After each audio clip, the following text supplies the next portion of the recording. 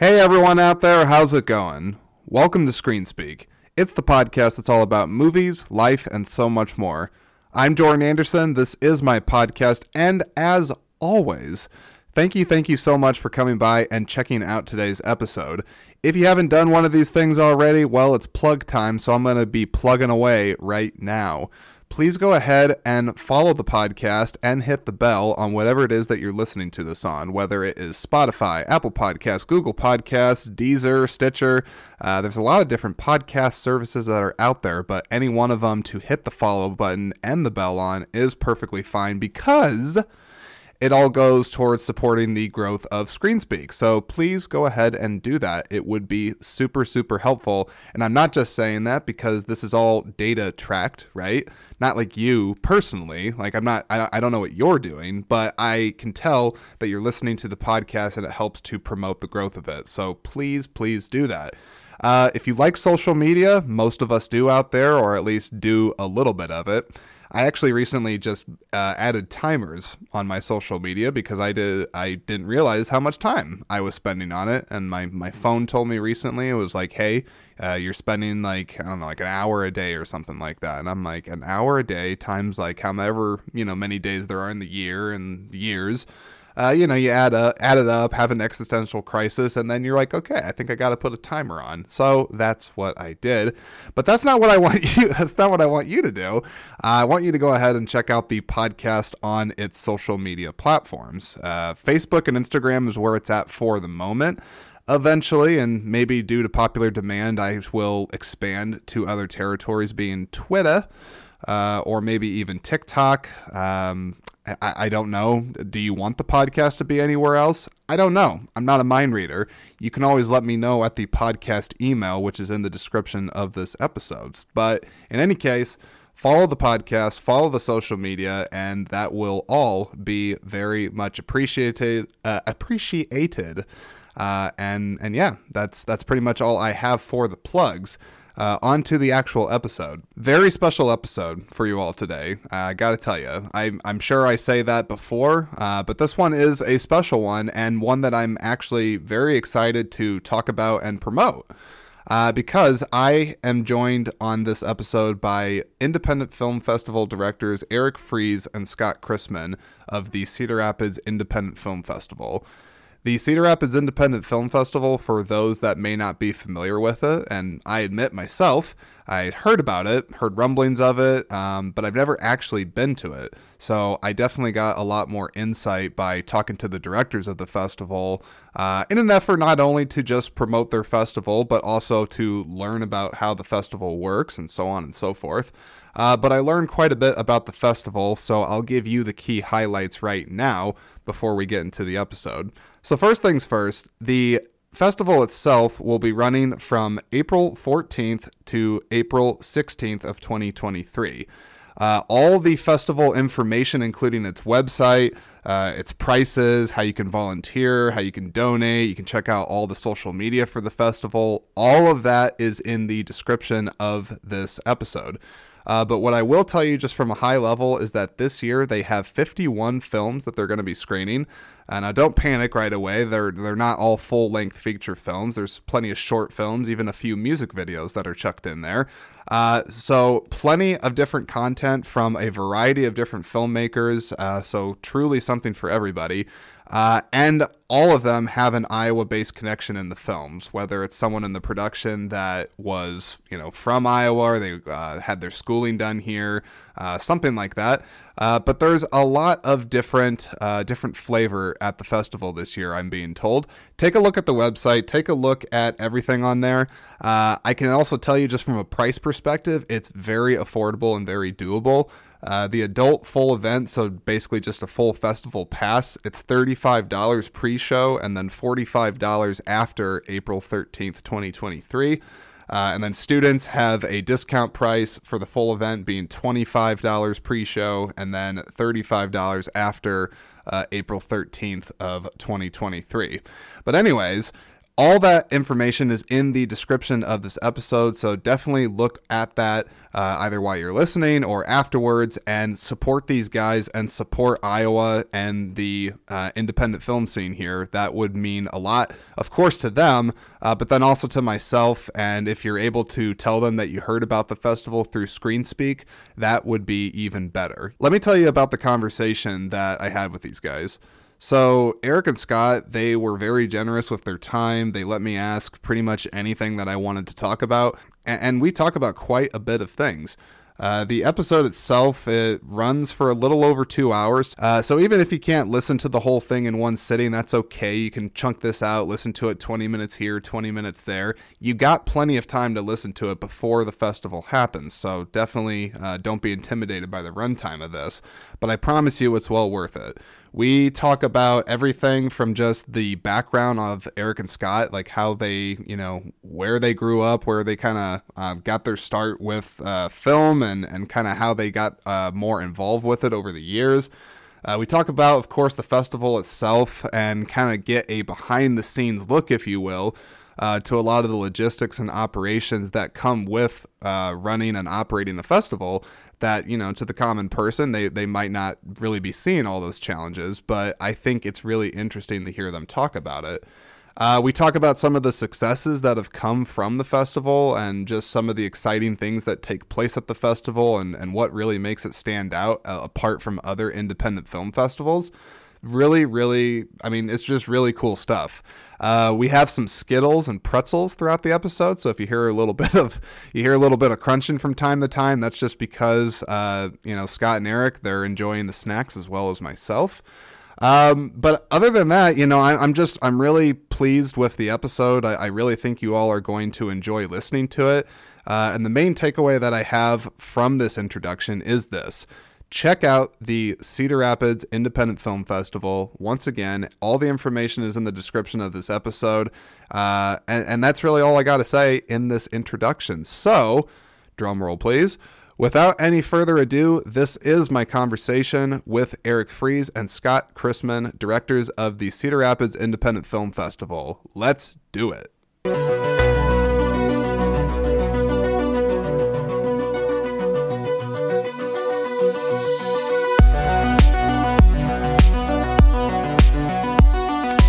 Good. Yeah? Do you know what flavor they are? Nope. What's your guess? Gonna test your skills knowledge. They're too dark for tropical, I think. I love how serious you're taking. you're really eyeballing Well, they're not it. classic because there's no yellow. Mm-hmm. Yeah, I have no idea. I'll say like Berries? Yeah, berry or the something? wild berry. Wild berries. Yeah, Okay. Skittles is not at all a sponsor of this, but they might hear this and be thrilled that I'm mentioning Sure, it. it's Skittles a long time. I say my 8-year-old could tell you what they were. He could probably pick out each flavor. Really? Yeah, he loves Skittles. Yeah. It's Yeah. his favorite candy. No, Skittles are delicious. Have you guys had these? The Snyder's cheese pretzels? No, I was kind of curious about that Yeah, myself. feel free. I don't even. There might be a little crunching in the audio. I don't even know. The listeners can take it. So we had employee appreciation week this week at work. That's nice. So they brought everyone their favorite beverages and favorite snacks. I had asked for pretzels, so I got this big bag of Dots Original. The Dots they're very good, but they're a little addicting. Mm-hmm. Yeah. It's like, now, do you do well with portion control? Nope, not at all.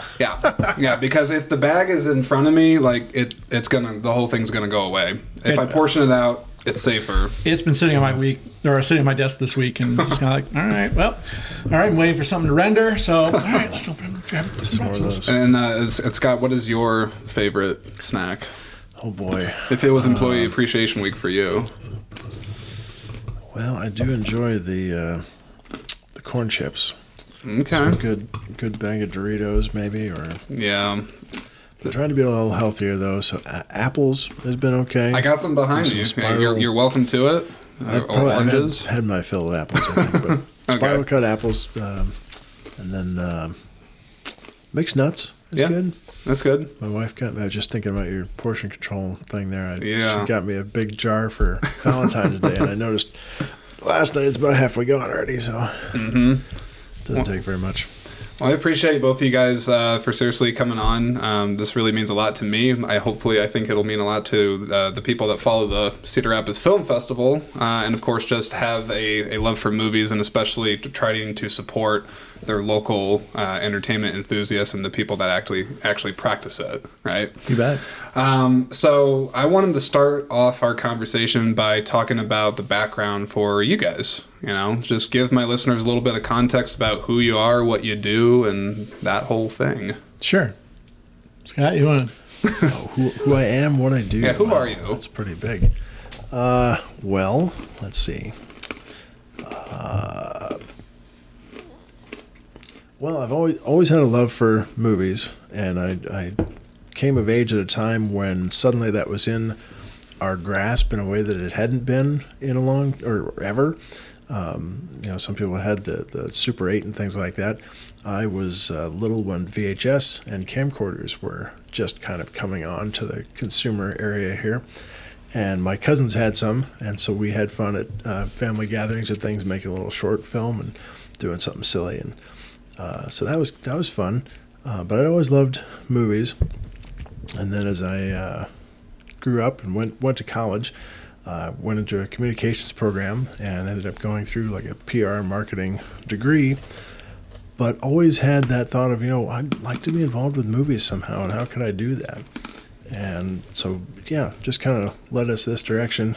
But I love watching movies and participating in creative things of all kinds. So it's been good. Awesome. Eric, how about you? Who are you? I started out when I was a little kid. We had a Super 8 camera. My parents bought the Sears Super 8 sound camera, and obviously we took it on vacation and stuff. But once I got a hold of it, and I was making stop motion Hot Wheels cars movies, where they would explode and whatnot. And I had no editing, equipment or anything like that, so it was all done in camera. But I also thought that was just the best thing, to be able to make these stop motion films, or with my friends, make these little skits and whatnot. And that was fun. And then as I got older, kind of high school and college age, then friends, actually one of Scott's cousins had a VHS camera, and a few of us made three or four near feature length films, I guess. They weren't Oscar quality or anything like that, but we had fun, and it was great. And so then I went to college, originally thinking I was going to be a theater major, and that didn't end up doing that. Kind of turned to my second love, which was art. So I got a graphic design and photography degree at the University of Iowa. Well, the last semester of college, I took an intro to broadcasting and film production course, because I remembered how much I enjoyed it growing up, and I thought, I'm going to take this class. This could be really fun. Yeah. Turned out it was my favorite class. It was the best class I had taken. And, for a moment, I was like, maybe I should stay in school and get a degree in film or communications. And the draw of graduating was too great. And I graduated, and I ended up spending over 13 years working as a graphic designer and an art director, primarily at an ad agency here in Cedar Rapids. Mm-hmm. A little ways through that part of my career, I sort of decided maybe I'd go back to school. And it was about 2002, 2003, I think. I went back to the university, got into the cinema and comparative literature department, and ended up getting a second major essentially added to my bachelor's degree. So I did that, and stayed at the agency for a little while longer, did some work there, then kind of did the freelance thing, feature films, short films, independent productions, commercial production, that kind of thing. And then from there, then I got hired on at what was then Roush Productions, which was a video and event production company, and eventually that became Wired Production Group, and I'm still there. I've been there for over 11 years.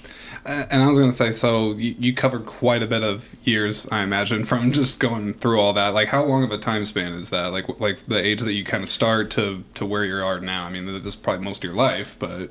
I mean, I graduated from college the first time in '93. So, I did that, spent 13 or so years doing the art director thing. Spent 2 years as a freelancer doing video and film production, and then yeah, it's been 11 years or so at the production company. What was it like going back to school?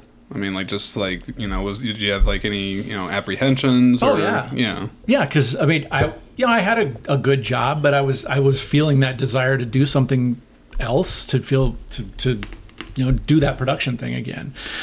And non-traditional student, I was I think the only one at the time, in at least at my stage in the production curriculum, I guess. But it felt good. I mean, it was different because I had resources that maybe other students didn't necessarily have. I had access to computers and cameras that I had. But I don't know, it was fun. It was cool to just work with other, production students, I thought it was going to feel more strange than what it did. But once I got into it and realized I really have a passion for this, then it really didn't matter to me that I was 10 years older than everybody else. Yeah. I mean, I think passion is incredibly important with whatever it is that you choose to pursue with your life. And I don't know if I necessarily believe the whole, like, if do what you love and like you're going to be happy, because not everything that you love necessarily pays the bills necessarily. You have to sort of find that line and find the niche within what you do love that is going to be profitable for you. But you really can't do that without passion. I don't think so anyway. Oh yeah, absolutely. Now I want to talk about the festival, right? So Cedar Rapids Independent Film Festival. Let's just go to the beginning. How did it all start? So at the beginning, I am in the latter half of college, and hanging out with my drama club friends and doing small production things with that. At the same time, one of my cousins was working a retail job at Radio Shack and managing that with some strange hours. And to keep himself occupied in his off hours, he was making a stop motion thing with Star Wars figures. And that's not easy to do. No, at it all, took him right? forever. And so after he had completed it, he said, was still in progress. He said, "Hey, would you know anybody who'd like to voice this for me? Because really, it's just me, and I'm not going to get a whole lot of characters out of just one voice." "Oh yeah, I know some people for that." So we came over to his house, and he set up a whole mic setup, and we voiced over the thing for him, and that was kind of fun. And so then he got done with that.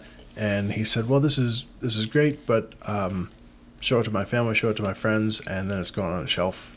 That's it was a fun project, but there's really no continuation for it. And I was in some marketing communications programs then, thinking, well, wait a second, maybe we could do like an event or something around this idea, because you're probably not the only one doing this. Mm-hmm. So we decided we would try and host a film festival at the college. And just on a couple months preparation, if that, gathered up 6 short films and ended up getting 35 people to show up. And we thought, well, okay, there might be something to this, and certainly something we'd like to continue to pursue. So then the next year we thought, okay, we'll do it again, and we'll do it a little bit broader, and brought Eric into it because he was at that time was going back or thinking about going back for his cinema degree. And my cousin knew him from childhood and said, hey, he could really help us out with the graphic design portion of things, because that's what he does for a living. Sure. Okay, that's great. So we got somebody to make the posters, make the shirts. And did a great job with that. Did he make that jersey? No, not this one. This was later on, but... So for the people that can't, the people that cannot see him, I mean, I just realized I didn't even hit record on it. It's too late. It's too late. I'm not going back. But he is wearing a jersey that has the Cedar Rapids Independent Film Festival. I assume this is this the early iteration of the logo? One of the current, probably 2010 and on. I like it though. But it's cool. But Eric has designed some amazing things over the course of 20 years here. That's a nice compliment. Sounds like you're amazing. Several different logos and 3 or 4 different, multiple T-shirts, probably 15, 20 years worth of T-shirts. Oh yeah, And then the bowling shirt. the bowling shirt, that was fun. I may have to pick your brain a little bit about merch because eventually I'm going to get some merch for this podcast. Oh, there you go. I've been doing some research into it. I'm a bit early into kind of what exactly I want to go down for that and how I want to approach it, but after this I might have to pick your brain. Yeah, the bowling shirt, that was an interesting one. Bright blue and yellow bowling shirt. And there's one guy that volunteers for the festival. I mean, that was back in that was like 2007, I think. Yeah. And there's a guy that still wears it occasionally. In fact, I had mine out the other day. But Sure. Yeah. It kind of reminds me of like people that follow a band and, you know, the album and artwork and everything changes and they'll show up like wearing the old tour t-shirts, you know, to be like, I'm one of the first. Sure. I'm one of the first fans. Well, we had, you know, everybody's got T-shirts and you sell T-shirts for the event. Yeah. But after 6 years of that, we thought, well, what else could we do? And Eric's a very creative guy. He thought, well, we'll do bowling shirts. We did polos. Sometime later, I was like, you know, I'd really like a jersey. I was looking, I wanted a baseball. Oh, I got a college baseball jersey. I was like, we could have a film festival jersey. So I went and had one made. And there's a few floating around. But yeah, we got logos on several things. Hats. No, I like that though, but like I think it catches my eye because, you know, when you think film, you don't exactly combine that necessarily with the world of sports. So jerseys and film don't necessarily go hand in hand in my head, but it's the ultimate team sport for creativity. You've got every department trying to do their thing, and without any of them, everything goes away. I mean, it's obviously an extremely collaborative area in space, not dissimilar to sports at all. So I haven't really thought about that until just right now. Everybody's got their role to play, and as always, there's stars. I mean, you think about the directors or the actors who are the ones out front, like they would for a star player. But if you don't have your key grip, if you don't have your gaffer, your editor, your sound guy, everything falls apart. So you got to have your role players. Everybody's a strong piece of the team. You know, I thought of you guys when we first met, which was a couple weeks ago at this coffee house in Hiawatha. You guys remember the name of the coffee shop? Stillwater. Yeah. Stillwater. Go check it out in Hiawatha. But when you guys were telling me about like people that had come from the festival and whatnot, and you mentioned, I think it was Scott Beck and Brian Woods. Yeah, Scott Beck and Brian Woods, and I thought of you guys because they're going to be at the Iowa film scene, film scene in Iowa City, doing a Q&A of their movie, and I got like one of the last tickets, so super excited for that. But I like literally their names connected because you guys mentioned that, so I just real quick there. So there are any more tickets available for that? There might be like a couple, but I know they weren't great seats. Like I snagged a decent seat. I don't think it's great, but I'm super pumped for it. So yeah, they're cool. Well, I probably won't make it to it, so say hi from us. Yes, definitely will do. But yeah, take me back to the start again. So you guys met. You guys start working on it together. When did it kick off officially? Well, 2001 was the original, 6 film, 35 people. And which college was this at? I don't know if I hosted said at Mount that. Mercy. Mount Mercy for 01 and 02. And then, that actually, I got to do the first logo. Is that the first logo? That is the first logo, yes. Okay. Sorry, wow. folks that are listening at home, it's a beautiful tripod with like sort of a camera thing on top. Sure, yeah. Basically, Criff mounted on sticks. And my rudimentary design skills, which is why we needed Eric badly. But yeah, that was the first and second year. And then the third year was at Co. And we just got bigger and bigger. I don't remember exactly what the entry numbers were, but it went up quite a bit from the 6. I think we maybe had 30-something maybe the second year. I was to say, I've got it here somewhere. Somewhere like that. But then it's gone up. We've had 70, 80 pretty regularly. This year we had 99. For films entered. Yeah, wow. Mm-hmm. So yeah, it's been good. And then the real watershed moment, I think, for the festival was in late 2003. So we hosted the one at Co College, and in that late summer, I got a call from my mom who said, "Hey, I noticed in the paper there's a guy opening the old Collins Road theaters, which had been dormant for 10 years, Maybe. maybe 5, 6, something like that. Yeah, and it was previously while. the Collins Road 5, right? Collins Road Correct. 5, yeah. Yeah. When owned in the Carmike arena of things. And she said, yeah, this guy, Bruce Taylor, he was in the Gazette with this article. He's reopening the theater as independent theater.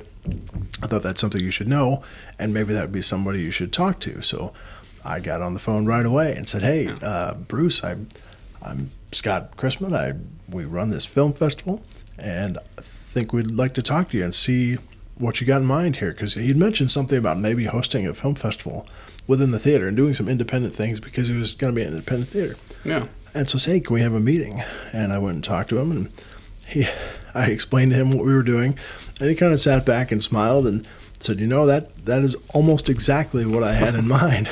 So if you're already up and running, then why don't you come here, and we'll just host it here. So since 2004, Collins Road Theaters has been the home of the film festival. That's great. And obviously just from you explaining that, it's like it was meant to be kind of thing, very like much so. he thought it was at the right time. You thought it was at the right time. What has that partnership been like just over the years? Oh, it's great. He's, what was the slogan? I think the slogan still is for people who really love movies. And you can tell, from walking in the door. Yeah. He runs the theater very differently. It is definitely set up to enjoy the experience. Mm-hmm. The staff is very attentive, and everything is clean and nice, and nothing like the multiplex you've come to kind of expect in some other places. And done a lot with programming, some interesting things. He's got the standard fare stuff, but also independent things. He's actually hosted a few of our festival entrants with their premieres and special event things like that. So he's had a lot of flexibility to program some really cool stuff, and also stock the best popcorn there is. Yeah. Premium popcorn. Real butter. With real butter. I was just about to say that. He does have great concessions. I mean, his concessions are amazing. Yeah. And They're fantastic. And he doesn't. I'm sure he wouldn't mind me saying that they are the least expensive concessions of the movie theaters. It's true. And they're so much better. Sometimes I have Yep. stopped to just get the bag of popcorn to take to an event or to my home because it's delicious. No, I mean, I was going to say, if ever there's a plug for Collins Road Theaters, it's right there. I mean, Popcorn's the best. You can't find any better. yeah. And then I guess, like, how has the audience grown over the years? I mean, like, eventually, like, you start in 2004 and it kind of keeps going. But, I mean, like, how has attendance been? Good. It varies from year to year based on, if there's any big movies that come in or movies that have a lot of local influence or local participation. That always helps. I think the biggest thing is how much farther flung they have come from.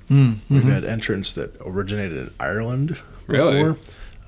Both coasts often, Georgia, Texas, all sorts of places. We got a film from Spain via Sioux City this year.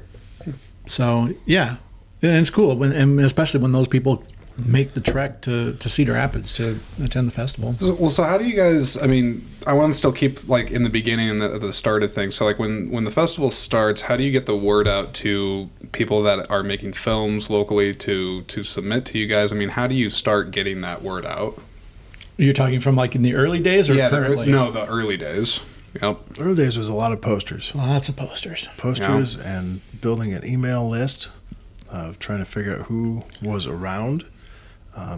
We were actually a little surprised to learn that there were a couple of festivals in existence already. Now, at the beginning, there was probably only one or two. There was like in those early 2000s, there was the Hardacre and IMPA Awards. The IMPA Awards have been around since the 90s, but yeah, I mean, then a little while later, the Wild Rose came along. I don't remember when Landlocked was mid 2000s. Mid 2000s. Yeah. So there really hadn't been that many, but because of the way we're really kind of involved with the technology, because in the till the late 90s or so, yeah, you could do a VHS camcorder like we did for youth things, but to do professional production cost thousands of dollars and required some pretty heavy equipment. Yeah. As those costs came down with the invention of the high 8 first, And then mini DV certainly was huge. And just as the consumer technology grew in capability and came down in expense, suddenly you were getting professional grade things that didn't cost that much. You could start to make a movie equipment wise for $4,000 or $5,000 maybe. Not amazing probably, but you at least could get your hands on some tools. Mm-hmm. And then as the editing capability got better and computers got stronger, you were able to make your own DVDs, make your own Blu-rays later. So suddenly you had the tools of a full production studio in your house, in your business, for not a whole lot of money. And then the invention, you want to speak to the DSLR craze? Well, I was just going to say, I think a lot of people, especially kids these days, kind of take for granted that they've got a movie studio in their pocket. Right. It's crazy today. Back in the old days, you had to have a decent camera, a decent camcorder. You had to have either a stack of VCRs so you could do your editing back and forth, linear style. As those cameras became more affordable and easier to use, and the software was developed, and then DSLRs, the DSLR market just took off. With the early Canons, early Sonys, and all of a sudden here's like a sub $1,000 camera that shoots really pretty dang good video. If you've got a decent lens, suddenly you've got a camera that can shoot stuff that looks as good as the professional stuff from 5 years earlier. And interchangeable lenses where you're able to start merging the worlds of photography with suddenly moving video. And there were some hiccups there, but just that you got the glass on it, you could suddenly start making some cinematic looking things because you could control the depth of field and you could adjust frame rates and things that you weren't able to touch before. After you're able to get 24p in a consumer grade camera, suddenly it was much harder to tell the difference as to what you had done things with. So it sounds like just technology, and of course as a whole it evolves, it's always changing, but it sounds like certainly today is at a point where approaching film and getting into it is not, I would say, as intimidating as I'm sure it probably was back in those early days. Well, everybody's got a YouTube channel now. Yeah. Sure. Well, yeah, Eric's absolutely right that you take for granted now the studio you have in your pocket. Yeah. You have audio editing, you have video editing. You have, with some things, you're shooting 4K on your phone. Yeah. And it may not be amazing, and the lens isn't amazing, but you can get it done. And to be a high school kid, to be a junior high kid, you don't need anything more than that. You can shoot it all there, edit it on your home computer, and suddenly you've got a movie. Yeah. I think... I was just saying, and we'll probably go into this, but, the most important thing, though, is you've got these tools... Story. It always comes down to story and your content. Just what you want to say, right? I mean, just like you said, the content. Sure. Well, it's adjusted because think about how many $1 million, tens of $1 million things we've seen that have been total and complete failures. Yeah. And they've had the tools, they've had the money and the resources. But it doesn't guarantee quality. No. You still got to have the story. And because it's brought these tools into a more democratized idea, you've got stories that you wouldn't have seen. You couldn't have got sold for $50 million, but you can do it for $20. How did the shaping of the festival kind of happen organically? Because I imagine, the first year that you do this, I mean, you guys don't have experience running the festival back then, right? Oh, we don't have experience now. Well, I'm just curious because, when you're first starting things, you're first doing the festival, I mean, what sort of lessons did you kind of learn along the way to running and managing the festival?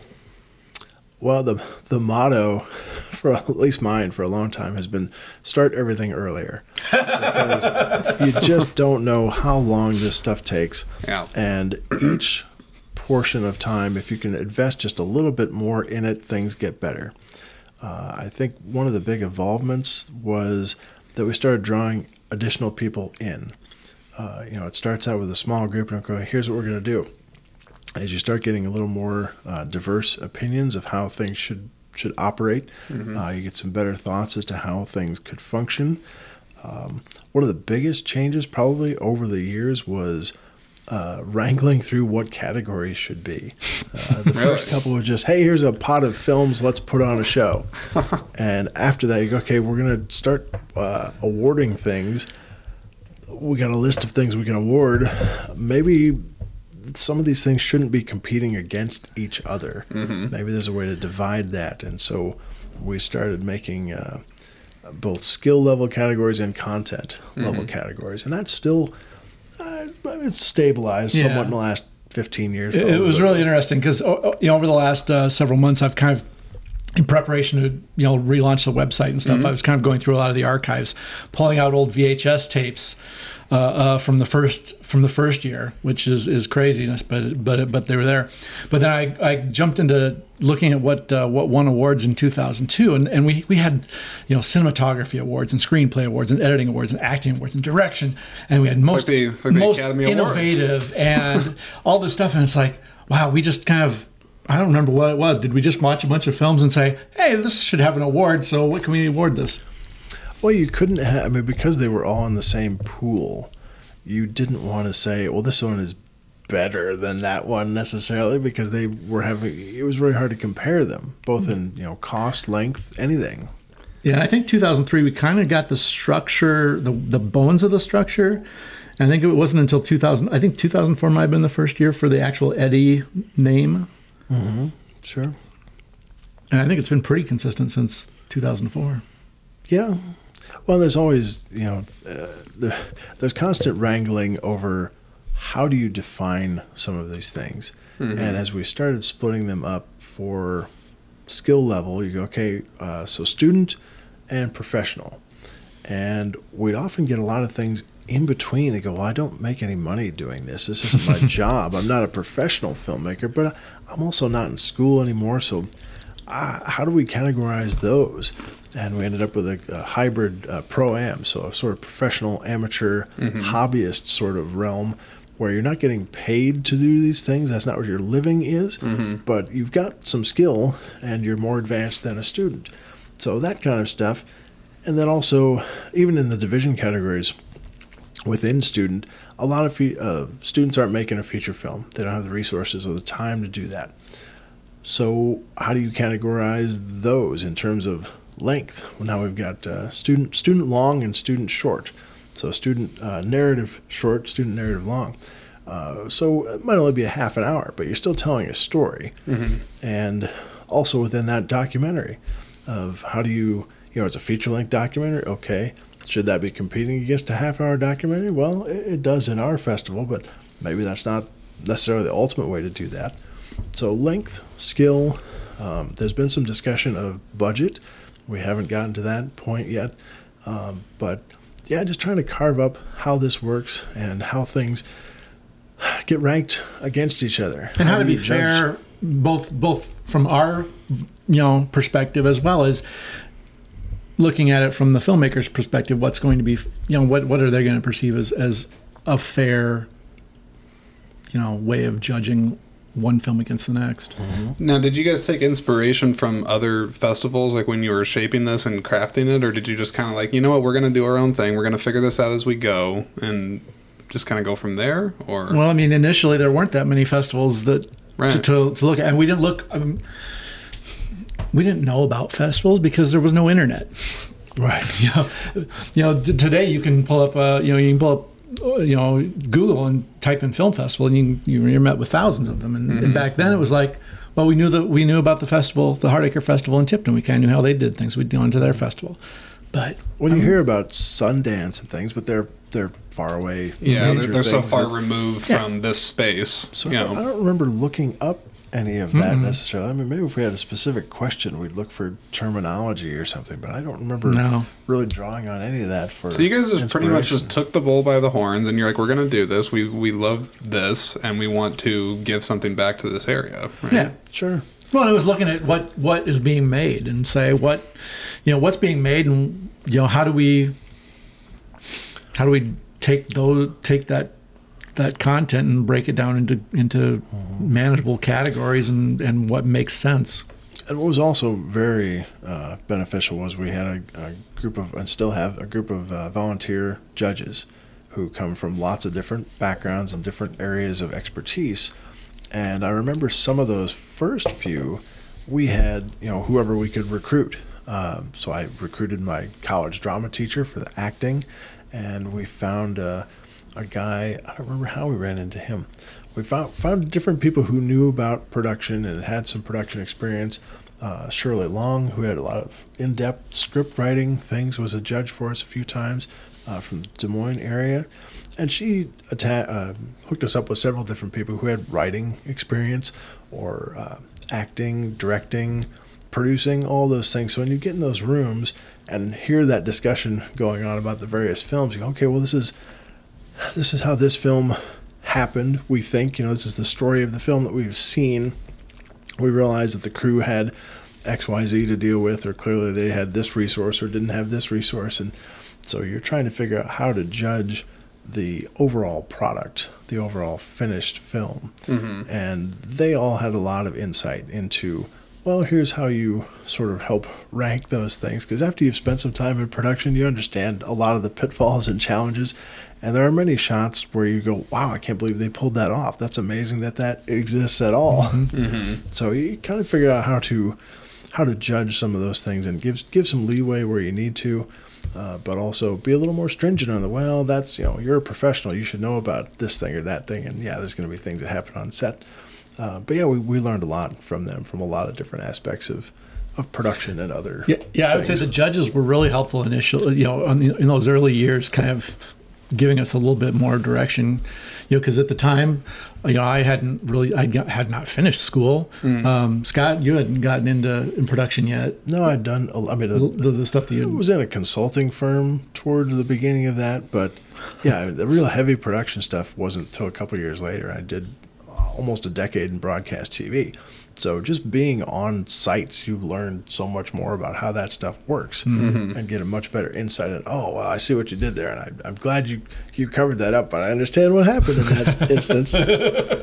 You appreciate, I'm sure, so many more little things that people that are not, in the thick of it are going to overlook, and they just probably won't even notice they're even happening, which is sometimes part of the beauty, I think, of film, because sometimes there are things that happen and you're just like, you have no idea how hard it was to pull that off. And it looks so seamless to the audience. But that's part of the magic of movies. Now there are also kind of along those same lines. So you do occasionally see films where there's a shot in there that, like, why is that shot? That's useless. Why did they put that shot in there or something like that? And especially if it's a filmmaker that's maybe not quite as experienced or even an experienced filmmaker, and you talk to them, I can recall, I don't remember who it was, but it was quite a few years ago in the judging process or in the judging conversation afterwards, talking about a shot. Well, it took us so much work to get this shot, and we had to do this and I had to do this, and we had to leave this shot in because it was just so hard to execute. And I can recall judges, but nobody else sees that you had to spend that much time on the shot, and it doesn't serve your story. And the end product is ultimately what people see at the end, and that's what has to be judged, I imagine. So. Sure. And I forget who the famous person is with the quote, but the kill your darlings. Kill your darlings. Of don't worry about your favorite shot. If it doesn't serve the story, it doesn't serve the movie, you've got to cut it. And that was what we heard over and over of things. And that's one of those trial by fire, learn by doing things of, this, crane shot took us forever. This, timing or whatever took us forever. Ultimately in the editing room, if it doesn't work, it's got to go away. And that's really hard to learn. Yeah, and I feel like, creative people in general are kind of like this, is that, obviously people are very precious about what they create. And understandably so. It's not just the technical expertise they have to put into it. They're really putting their passion, their viewpoint, their time, so many things that go into it. But I know firsthand as a creative myself, it can be hard to let that perfectionist side of you go, and sometimes be like, I got to be honest with myself and be like just what you guys said, this is not going to serve the remainder of what I've worked on. Right. Not an easy lesson learned, but I think it's one that, people just learn as they go through the motions. Right. Sure. Well, and it's subjective too, because your opinion of what works or what does not work isn't the same as the next guy, Yeah. or the judge or the movie going public. It's a subjective Yep. art, And I think like that's any art. where our festival maybe has a little different flavor too, because we didn't have any heavy production experience going into it. We're viewing it from an audience perspective of, did I enjoy watching this? There's so many things we've seen over the years that let's see, you can forgive picture and sound issues as long as it's something you enjoy watching. And if you think through technology now, think about how many things you've landed on YouTube that you go, well, I'm watching this. Production value, not real great, but I'm really enjoying where they're going and what they're doing. And our festival came along at a time when that was just starting to be a thing. And even, 5-6 years before YouTube was even really going. So it was kind of that idea of, hey, I've made this thing, I'd like to show it to people. And now YouTube's got some of that, or a lot of that. But because we're watching the things going, okay, I really enjoyed this story. Yeah, there's this thing where the mic's in the shot for a little bit, or the production isn't so great. But because it is a good story, we're interested to see it. And again, the things that cost a ton of money don't always succeed. So we're right in that line of, can you make this and make it an enjoyable experience and something you enjoy watching? I think some of my favorite movies just over the course of my life, I love the things that, of course, are critically acclaimed and, the big blockbuster movies. I'm not a snob. I like Star Wars and I like Schindler's List. I like all kinds of different things. Two very different movies I just mentioned. But, the movies that I guess speak to me the most, pun intended for the title of this podcast, but they are the ones that I just feel are being very truthful with what they're telling, whether that's in the story or just the people that are around it that collaborate. It's like they really, what's on the screen is the most truthful and telling version of the story as possible. So sometimes I love a movie just because it's really, just entertaining. Like I just had like a rush of, trying to say like endorphins or something like that. Sure. But you have a rush of feelings, and then there's others where it's like, man, like that messed with my head, and I got to think about this for a little bit. Or the Rethink Your Life movies, where it's like, damn, this really is sitting with me in a profound way, but I can't put a word on it. Other times you laugh and stuff, but my point with all those different feelings is sometimes it's not, like you said, it's not strictly on the technical aspect. It's not even strictly on the money. It's just about what is being presented on there, and is this actually having an emotional reaction with myself? Sure. And I feel like I'm very in touch with that. I don't know if everybody else necessarily is. More film people are. They know how it really works on their levels, but other people, they're just like, oh, it's pretty good. And I'm like, Well, I think you'll always catch people that way, because I think you're right on it. Even your general audience who has no particular movie tech knowledge or anything like that knows what they enjoy watching and knows when something's made a connection with them. yeah. I've always thought it's a great thing, especially through this festival and other festivals, to go sit in a darkened theater and be exposed to something you'd never see before. Whether that's being in space, whether that's somebody else's life experience in a documentary. You're suddenly in their shoes. You're with them during their story. And if you can forget that you're watching a movie, then that's done a really good job. That's one of the best feelings I can say. And science fiction is a genre where that usually works for me, where like if you're really transported, you almost have to do like a double take. You walk out of the theater, you're like, oh my God, I'm on Earth now. Like, holy crap. Like it's you can't put a price tag on that. It's the best. I remember leaving the theater having seen the first Matrix, and you're going, wow.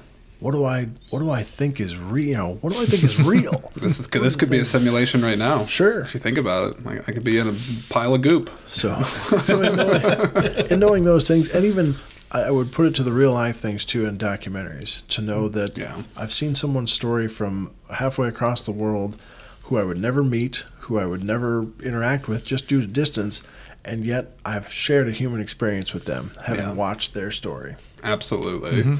So, not at all a smooth segue, but I want to talk about the festival today. Okay. Sure. So, first off, like, give me just an overview of it. Like, I want to know, when is it happening this year? Where's it going to be at? I think we already talked about that earlier, Collins Road Theaters. But just walk me through the festival this year. Well, it is April 14th through the 16th at the Collins Road Theaters. Yes, that is correct. It'll be happening, and I'm going to pull up my cheat sheet really quick because I can do that. Yep, you sure can. In past years, I'll just for those people that have been to it previously, we've expanded our schedule a little bit this year just because we wanted to show more films and have more programming time. So we're actually starting at I believe about 1:20 on that Friday. We usually start at 6, but frankly, the 99 films that we received were great. We got so much good content. It was just phenomenal. That's great. And it's tough to say, geez, we have to cut, half these films. How many do you screen? We're screening 51. Okay, 51 films. So, which is still just barely half. Yeah. And how now? When did they start submitting? Like, when were submissions open to be? It was like the end of December? November. Was it beginning of December? Yeah. Okay. And how long does it take you guys? I mean, like, do you watch the entirety of it and then like be like, oh, I got to decide like what stays, what goes? The judges do. Judges watch everything, and God bless them because they crammed that into like a month and a half, and it was something like 43 hours of content or something like that. Yeah, it was crazy. We cut it down to 20, just it's a little bit over 24 hours if I remembering correctly. Yeah. But So 51 films. Yeah.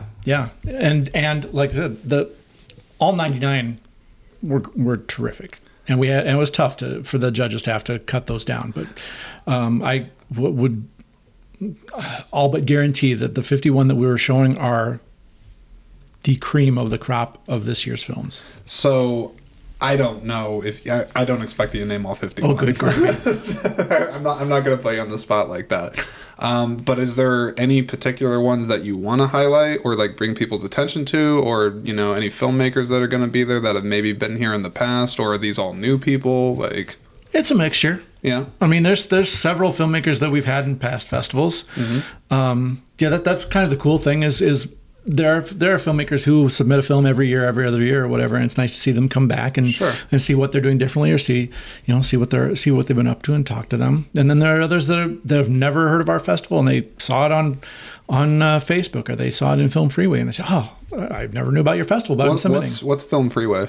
Film Freeway is like the central place for film festival entering and management. Okay. It's a website where basically, I don't know what the number of film festivals that are listed on it right now is, but essentially it's a site where you can, if you're a filmmaker, you've put your film in there and all your biographical information and everything pertaining to your film, and you're able to enter film festivals via that website.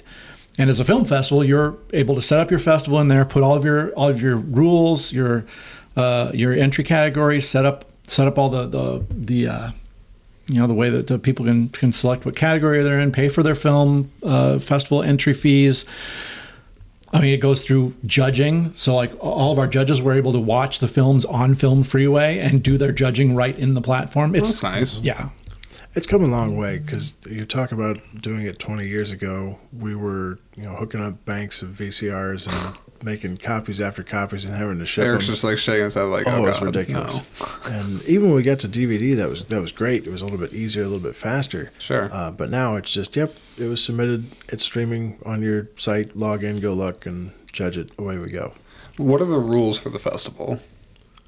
I mean, like, obviously, like, we have the 51 films, but I mean, like, what are they, being judged on? Like, how does the, what happens from there? They're judged within their categories. So you enter a film, there's lots of attributes for you to fill out, and it's mostly due with skill level, length, and category.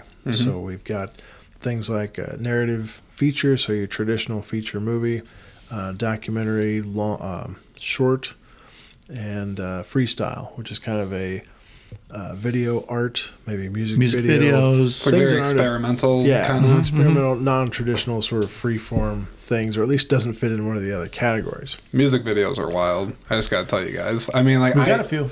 Do you really? Yeah. Yep. Now, are they like bands from like, I'm assuming Iowa, or A little elsewhere? bit of everything. I think we had Yeah. some different places, sure. They just blow my mind because some of them, like they're just so strange, and then I just wonder, like, how do you explain that to someone and like make that into a feasible thing, like some of these strange concepts? But Sure. I won't go down that road. So talk again about the categories, the judging process, and that whole thing. So we got everything from student up through professional. So those are the three main things: student, pro-am, and professional. Okay, So you've student, got your pro, and professional. Student, you're in school, being a student. College, somewhere. high school, College, high school. elementary. We've had elementary students submit You've film. had elementary people submit films. And they often have some help from their parents, but their idea was there. I mean, still, that's impressive. Sure, to me. yeah, absolutely. And then the pro-am with the not making a living, sort of the hobbyist, sort of enthusiast. We kind of say maybe 60. I think the rule is 60% of your income 60% of your income or less. or less come from production. Sure.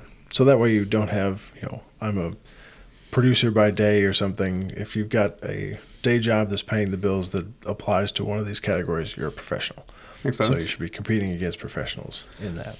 What's new at the festival this year?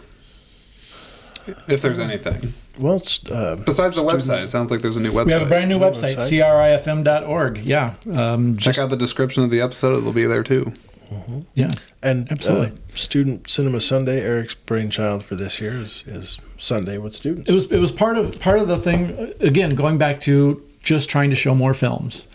Knowing that we've got a finite number of hours that we can program because of just the way the world is. You've got a schedule that you have to stay under. And looking for ways to expand that schedule, looking for places we can show more film, time we can show more film. In past years, we've never gone on to a Sunday before. And was just thinking, let's see about expanding our schedule to Sunday. And what can we do differently on Sunday? What can we do that's something fun for filmmakers? And we've always been very high on student filmmakers because you're seeing these young people who are developing as artists, as storytellers, and it's cool to just see them.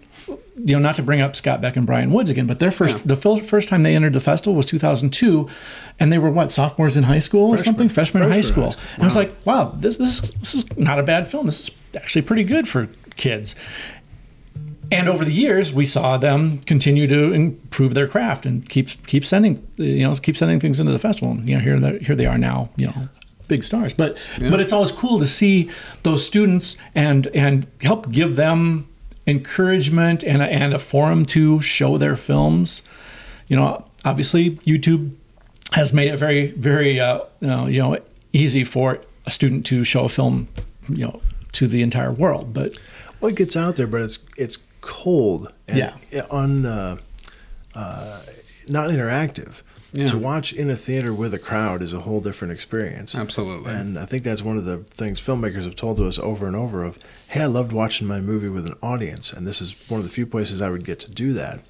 And they laughed at the right place. They were scared at the right place. I understood my beats that I put in the film were hitting. They were doing what they were supposed to do.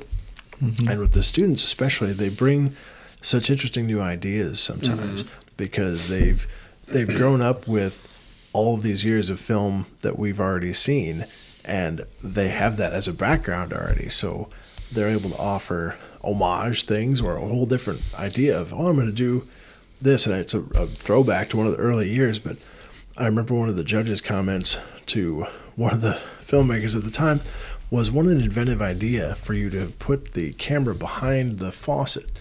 Most people would not have thought to put it behind the sink like that. Right. And you really evoked both a feeling of depth visually and also served the story with what you were doing. That person is now a published author 3 times over and was actually a judge for us this year. Who is it? Jenny Dewis is her name, Jenny Stolte at that time. And just learned, and she submitted with different groups for 5-6 years or so throughout college and other times. that it was great to see her develop. And now she's got these wonderful sci-fi books. And I think she learned a lot through the film process of building story and building character. So lots of things like that where people will bring you some innovative things just due to the nature of them being students, them being young, to say, oh, I'm going to try this a little differently. It's one thing I find consistently as a creative myself, and I think you guys are creatives in your own rights, different aspects of the film world, but you guys are both creative for doing this, But one thing I definitely find with creatives is that you need stimulation. Right. Sure. And certainly I imagine in the film world, people working on movies, they thrive off that energy. They thrive off people that are kind of getting behind a shared vision and people that are artists in their own right, and they have a story they want to tell and they have a different look and direction. And I just think it's great that you guys are giving people from this area an opportunity to express that, not only express that part of themselves, but find that they're not alone. And putting them in a network, in a community where they can, share that, be appreciated for it, and then they can get inspired, and then they'll do things they never even thought of by being a part of that. I mean, there have been filmmakers, particularly students, who have who have done their film with maybe a couple of friends or family members, brought it to the festival, and then they've met other filmmakers their own age or people that they didn't know, and suddenly, hey, we've built a community of filmmakers. I now know this guy and this girl, and I can make a film with them, and it's great. So helping those students just kind of find that community and develop as artists is really kind of what Student Cinema Sunday is all about. And I do want to put just a quick plug in. Oh, please. That the admission fee for students on Student Cinema Sunday is quite reduced from regular. What is regular admission? Let's talk price. Oh boy, you've got a lot of different options. Okay. Because it's broken up into sessions. Okay. So you can come for a 3 or 4 hour block. A couple different times. So if you're interested in coming for like a Friday afternoon, Friday evening, Saturdays for smaller blocks, those are available at a certain price. Yeah, each for an adult single session is $10 in advance or $12 on the day of the show. Students are $8 or $11 a day of show. Student Cinema Sunday for students is only $5, or day of show is $8. And then, of course, we encourage people to buy the full event passes because then you get in all 6 sessions, come and go as you please. How much are the passes? The adult full event pass is $35 in advance or $45 day of show, and the students is $25 and $35, and that's that's a fraction of what it would cost if you bought individual sessions. So. Sure. I mean, even listing off those prices, it's certainly affordable. Oh, yeah. Sure, absolutely. Well, you think of what you shell out for just a 2-hour feature anymore, and this is giving you 3.5 hours or more. Well, and it's also more, I would say, immensely satisfying because it's obviously not your traditional studio films. I mean, you're getting to sit with, in certain cases, some of the people that made these movies. Oh, absolutely. I'm sure you get to talk with them and whatnot. Totally different experience. And that's something new we're doing, kind of in response to filmmaker demand. Earlier in the season, we sent out a survey to past entrants, just kind of picking their brains, getting ideas from them as to what they liked, what they didn't like, what they'd like to see, and a lot of them came back with wanting to do Q&As. And I've been to festivals where Q&A is a regular thing. And I thought, okay, let's move this into our festival. Again, trying to expand our schedule, making room for that sort of thing. So we're now going to be doing Q&As with the filmmakers. So that's another thing I think people really enjoy is that ability to talk directly to the filmmakers. And if they see something interesting on the screen and they wonder, what was the motivation or what was your inspiration for doing this film, then you get to have that conversation right there. That's amazing. I know I've partaken in a few Q&As just as a fan myself, not at a festival, I'll admit. Kind of crazy. You would think I've been to several. This will be the first festival that I've gone to, but I am massively looking forward to it. But I agree as far as the Q&A process goes. For the few times I have experienced it myself, it's a thrill. Sometimes it can be intimidating to be like, oh, I'm going to ask a question, especially if there's a big crowd and whatnot. But I think you have to remind yourself that you're in good company. You know, you're in a space where people want the excitement. Oh, yeah. They're not going to, you know, care if you're gushing a little bit. You're like, oh my god, like, oh, you know, because we all do it. Sure. Well, I think the beauty of to build on the networking portion that Eric was talking about, that you are in the theater with some of the people who've made these films. And if you're interested in filmmaking, this is a great place to come and learn, a great place to network with people who are doing it. Even if you have no experience, I would encourage you to introduce yourself to some of these folks and say, hey, I'm interested in acting and directing and in production. How do I do this? What are some good resources to go look at? I have seen a lot of what Eric is talking about in terms of cross-pollination of people that show up and go, hey, I get my film. Look, all these other people are like me. They want to do my thing too. And then they go off and build a much better film because they found 5 other people at the festival that would like to work with them on their project. So I'd say if you got any interest at all, to come as an attendee and go, oh, well, okay, what films did I like? And can I find those folks and talk to them a little bit and offer to go and hold their boom mic or something for them in their production? Because then, sure, every crew needs some extra hands. So if you can get in with some of these folks and go, yeah, I like making movies too. How do I do this? Everyone needs help. Yeah. I mean, movie making, I've never been a part of making a film, but it is no one-man show. Oh, I mean, that's certainly not the case. I mean, you need a army of people to collaborate and to get behind it. Well, and certainly in a lot of independent films, you're not working with budgets where you can go out and hire the top name in whatever department. You can't hire the best sound mixer in the country. You can't hire the most in-demand director of photography. So you're working with. You mean Roger Deakins just isn't on standby? I asked him if I gave him a call, and he's not going to be able to make it to the festival this year, unfortunately. So, And students especially, they're drawing on their family, their friends, their classmates, anybody they can get to show up on their Saturday, they're going to do it. So if you can have a audience-rich environment of people who go, yeah, I'd like to spend all night doing that with you, that'd be great. I would love to stand out in the cold. Well, speaking of the audience, like what's the typical audience that comes to this? Typical. I don't know if there's typical, but typical audience. I wouldn't say no. Well, I wasn't sure if you guys get into like your demographics, where we usually attract men or women or this age or anything like that. I mean, it's just a mix of everybody. Wide variety. It's a mix, kids all the way up to senior citizens. I mean, it really, some of it depends on the content of any particular block or any particular day. If there's something that's subject matter is of a specific topic, it might attract people that are interested in that sort of thing. Sure. Yeah. But I would encourage you, if you're a film enthusiast at all, a movie person, just come and sit for a block, because you're going to see some stuff that you've never seen before. You're going to see some interestingly produced things.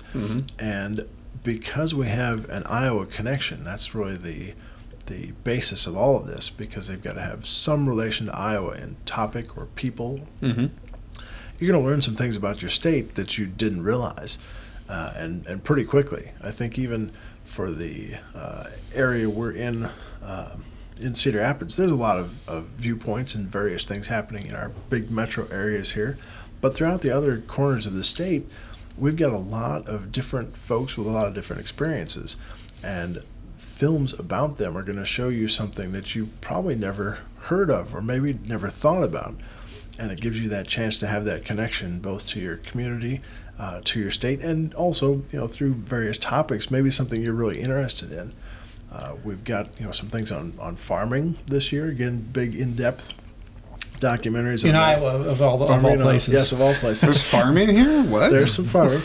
Actually, no, there are. We seem to get a lot of really well put together rural themed documentaries, and it's cool.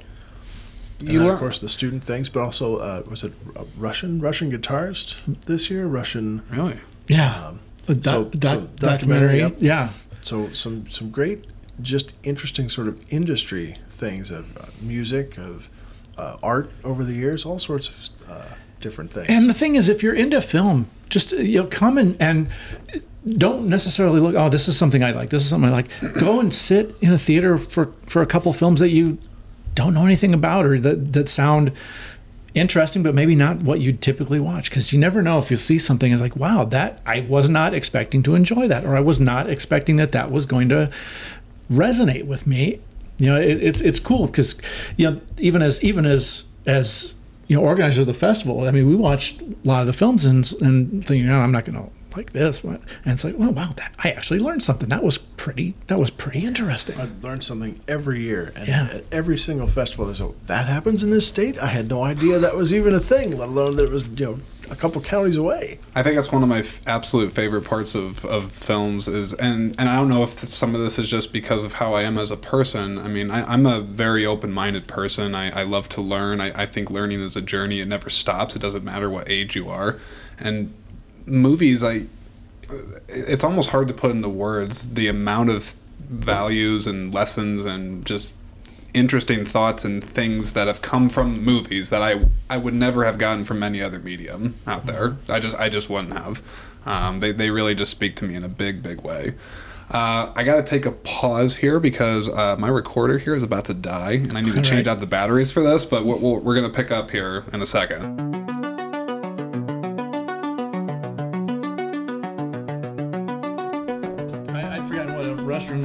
Smells like when you don't have two boys. Okay, so that's compliments to the missus. I am a messy guy. I probably don't do the greatest job of cleaning, so thank you, Isola. Every household's got to have somebody that has an investment in that. Yes. My wife, I mean, she's even being a great sport. She's tucked away in the back. I'm sure if I yelled at her, she would come out. Not yell, that sounds aggressive. Call to her. Honey, like just do one of those. So Jordan has provided us with some lovely IPA beer here, and it led me to another thought within the film festival of things, again, that we discover as we get entries in. A couple years ago, probably 4 years ago, there was a documentary entered called Wine Diamonds. Oh, yeah. Wine Diamonds, what's that about? It was a documentary about winemaking in the Midwest. So within Iowa, Illinois, and various surrounding areas, Minnesota, I think, where there's a cold-grown grapes in like winter areas. So you think of winemaking, California, more temperate climate. Martha's Vineyard or something like that, right? These are cold-weather grapes that grow in a completely different environment and produce different wine. So the whole documentary was various wineries throughout the region here that work with these grapes. And so we were fortunate enough to get a few of the wineries to come in and have served some samples at the time. So again, another one of those documentaries you go, I realized, I heard there was wineries around and stuff, but I didn't realize it was a whole other division of grapes. It's a whole other execution of wine as an idea. So things we learn every year. That's crazy. How are the pretzels? These are great pretzels. Yeah, I was going to say, they're great. I will say the buffalo flavor, good. The jalapeno flavor also good, but not to be overly descriptive, but you might have some restroom difficulties. Okay, yeah, no. Might be some follow-up. Cheddar ones are safe. Cheddar's good. I mean, you could tell me, like, you can't go wrong with cheddar. No, you absolutely cannot. So, trying to think, where were we at before we had to take the pause? Because you were talking about the networking opportunities, that sort of thing. Just to come and watch a block of films, because it's going to be I different stuff. want to talk about that, the block of films. Now, how long is a block of films? Oh, anywhere from 3 to 5 hours. Okay. I mean, it depends. And how are the Q&A structured this year? I know you said you're going to do them. Yeah, we're gonna do it by block, and this is something I picked up from my friends up at the Iowa Independent Film Festival in Mason City. Is they did a block of films. And then a Q&A, they'd bring up all the filmmakers from that particular block. If it was a group of shorts or if it was a couple of features, they'd bring everyone up from that had films in that block and have a conversation that way. And I thought it worked really nicely, so that if you're, if there was one, if you showed a film and there was like a filmmaker, you're not one person just sitting up there kind of on the spot. That there's ability for, as filmmakers, to have a conversation amongst yourselves. So we're going to do that. We're going to take the blocks. And they're probably an hour and a half Sure. in length. And then once that block is done, we'll bring those filmmakers up. We'll have a conversation for a little bit with them. For features, I think we're going to do features with a Q&A following.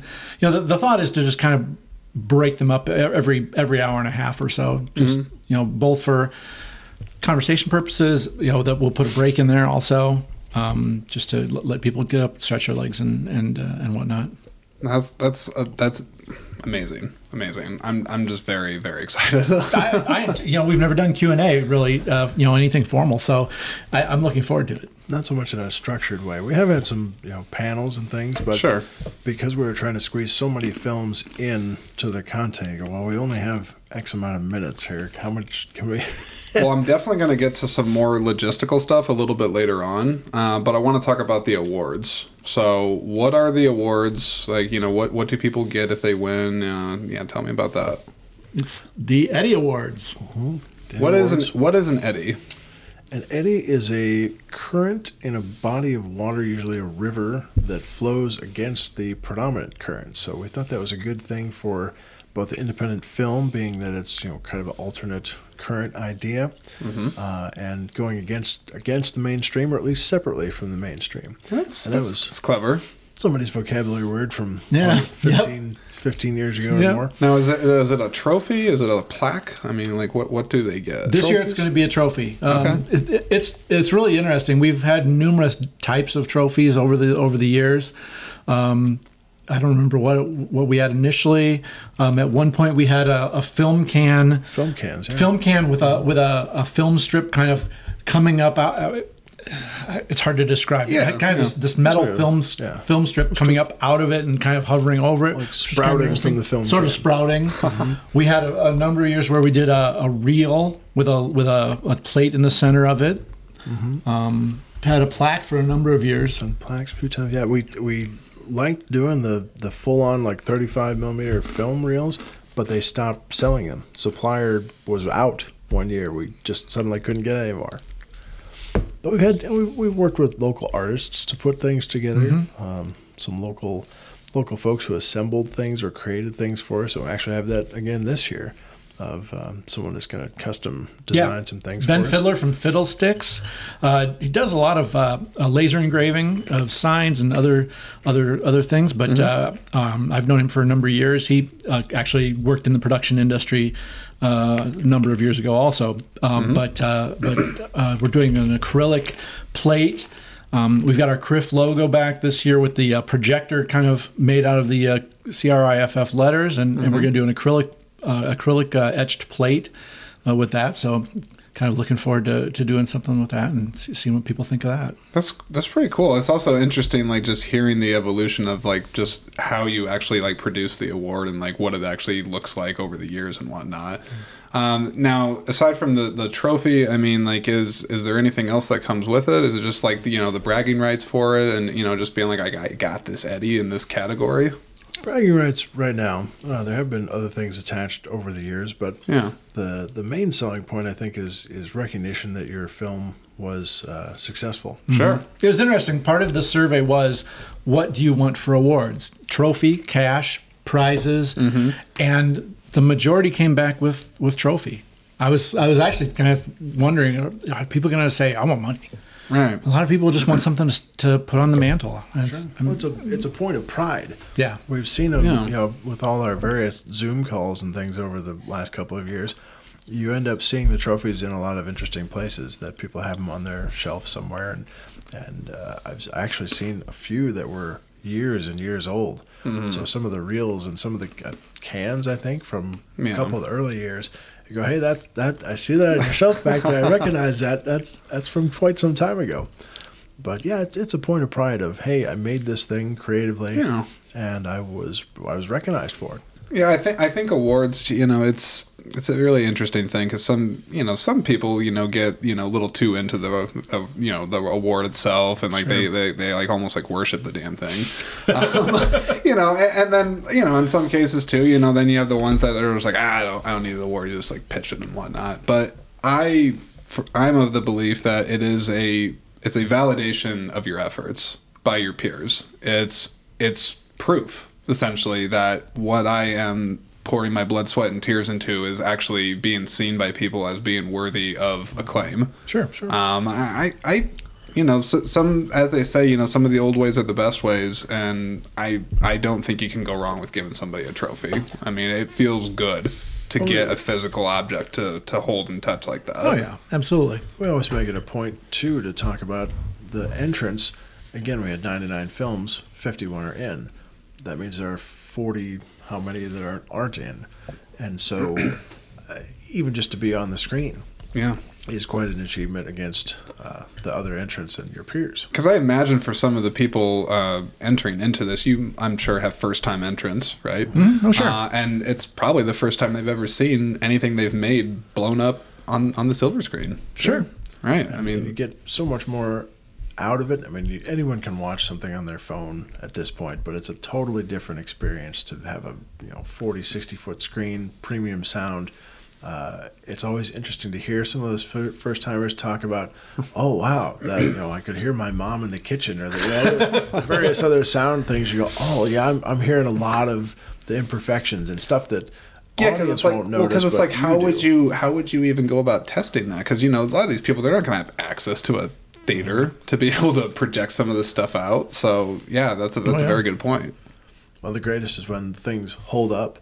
They go, wow, that looked exactly like I wanted it to. I'm so glad I get to see it. Well, and I think the communal experience is very important too, because as you had indicated earlier, there's points where you're like, that beat worked, like this line worked, like this setup all paid off, and you don't get that without the communal experience of the movie-going experience, and I am all about that. Oh, absolutely. Well, especially if it's a comedy. Yes. It's one thing to sit and watch a comedy with your parents. Oh, mom and dad laughed at it. That was great. Right. But will other people laugh at it? Oh, sure. Sorry, go ahead. Well, even the dramatic things. I've seen documentaries and stuff that were some pretty heavy subjects, and even just the audience in the room, it's palpable. You go, oh, wow, I'm concerned for this person, for this character to agree, but this person's having a real experience, and I'm having it with them, and I am having it with my fellow audience members to go, oh, we care about this person, we care about this character as to what's going to happen to them. I know one of the experiences that stands out, Eric, you had mentioned comedies, right? Now, I went to a screening probably about 2 years back of Young Frankenstein, right? Great cool. Mel Brooks film. Sure. Never seen it before in the big screen, and I went with my mother. She loves those old comedies and whatnot, and it was like 3/4 of the way full auditorium.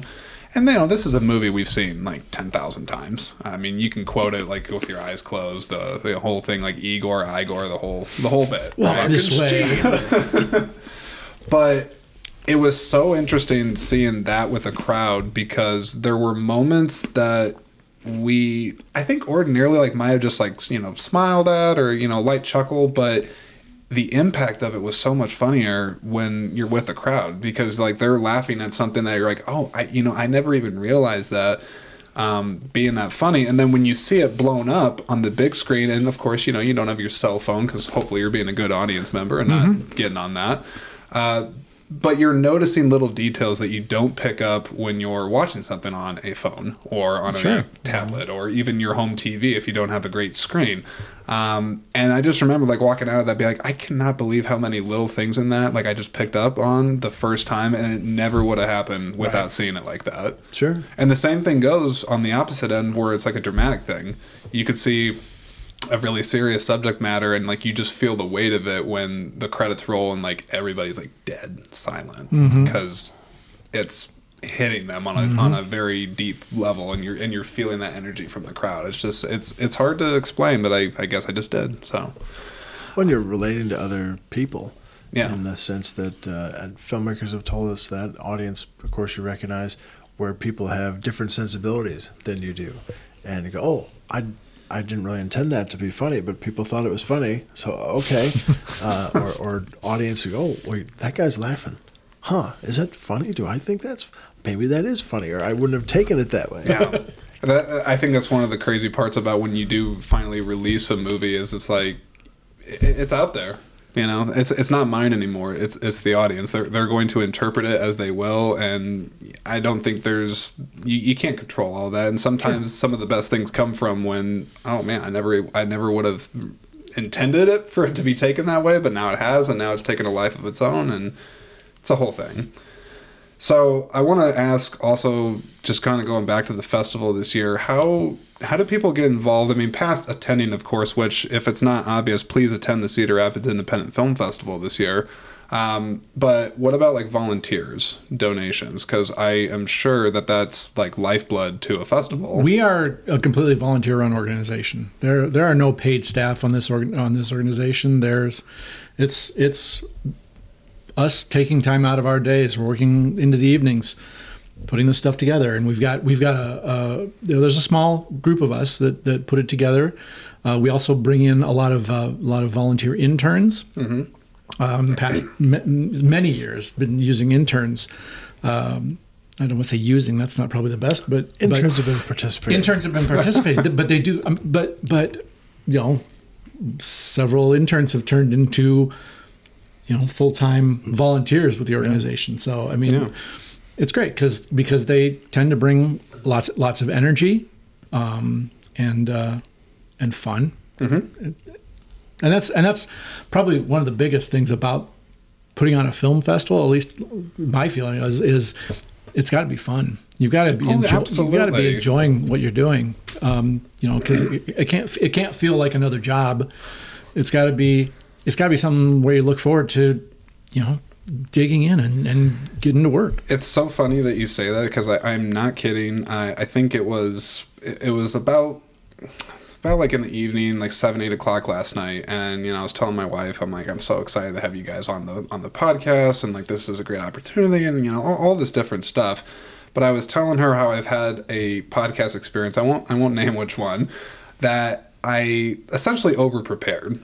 Right. Like I sweated so many small details. I got so into all the logistics of it. Everything must be perfect. Right. That by the time I did it, I found myself so focused on like all these other, aspects of the production and whatnot that it's like, was I even enjoying it? Mm-hmm. Like in that moment? Right. And, my wife, God bless her, she brought me back to earth, and she's like, remind yourself just why you're doing this. Like if you lose the passion, the enthusiasm that you have, the energy that you bring to it, the rest of the technical stuff, like that it'll come, right? But you can't lose sight of that, because I agree wholeheartedly that it's like you got to enjoy it. Yeah, you absolutely have to enjoy it. Mm-hmm. And we're looking for, and we're, by the way, I want to say we are looking for more volunteers for not only for the event itself, but we're recruiting board members because we've found that the more people that get involved makes lighter work for us. How many people are on the board typically if it's full? Right now there's 4 of us. Okay. So it's. Is there a limit? Like how many people could be on the board? No. 5 to 6 or some years in the room you've got 10 people maybe for various things. But what do you look for in a board applicant? Like passion? Just passion, right? And experience. Not even experience, I suppose, but just a perspective. Something different. We're not. We'll admit we're not experts at nonprofit organization management. We're not really all that good at fundraising, but we have to do those things because we're a nonprofit organization and we have a budget. So, we bring in people like, we like to bring in people like that know that world, or people that understand events, or people that are just, involved in their community or want to see things happen in the community that are fun and that are art centric. Absolutely. Now, how many volunteers, give or take, does it take typically like to run the festival? I mean, like how many do you usually like to have if you're in a perfect world? It's nice to have 20 or 30 depending on various things, but we've got the diehards who are there from start to finish. Have you had anyone that's been a volunteer since 2004? The 2 of us. Right. But I took a decade off too, so. Oh, that's true. I'm trying to remember who. I'm probably the only constant for that long, but we did have people for 5, 6, 10 years or more. I think that's great though. You know, I mean, I know like so many things in life change. You know, people move, their occupations change and whatnot. But you know, if you can get people to come back, you know, not just for a one-time run. I actually did have somebody who was an intern long ago, and I asked them once. I realized they were back in the area a couple of years later, and it's, hey, would you like to come do this? And she's been with us for another 10, 12 years. So if someone wants to volunteer right now, what do they got to do? There's a spot on the website to contact us. Mm-hmm. Yeah, Okay. yeah. Go to the Get Involved page on our website. We've got information about volunteering. We've got information about the board. There's a place to donate if you're so inclined. Yeah. What do donations go towards? I mean, if you could explain that just a little bit more. I mean, like, because I don't know if necessarily everybody would fully understand the costs of running and operating the festival.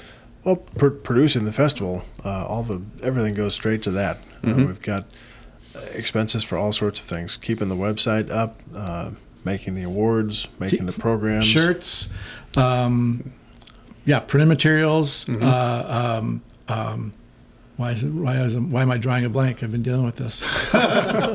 It's all right. We're adding some of these things that we're adding this year are costing money, or we're needing to find in-kind type donations. We're doing a VIP lounge, which is something new this year. How's that work? I don't know. We're gonna find out. Okay. No, it's something that I've been. I'm a filmmaker myself, and I've been to festivals. And one thing that I've seen and I've experienced at some festivals were these places where, as a filmmaker, you can just kind of go and get away, or you can go and network with other filmmakers. You know, outside the chaos of the theater. You know, or Bruce's concessions are amazing. They're great. Yeah. But if you've been eating popcorn for 10 hours straight, you might want something else. So we just want to give filmmakers a place where they can kind of decompress a little bit, network. Yeah. We're going to have things for them to do, meet each other, talk, have a snack or something that's something different. That kind of stuff takes sponsorship. It takes either in-kind donations or financial donations. That stuff doesn't just fall into our laps. And what do volunteers do? I know you said, like, ideally in a perfect world you get like 20, 30 people. Like, what are they all going to do?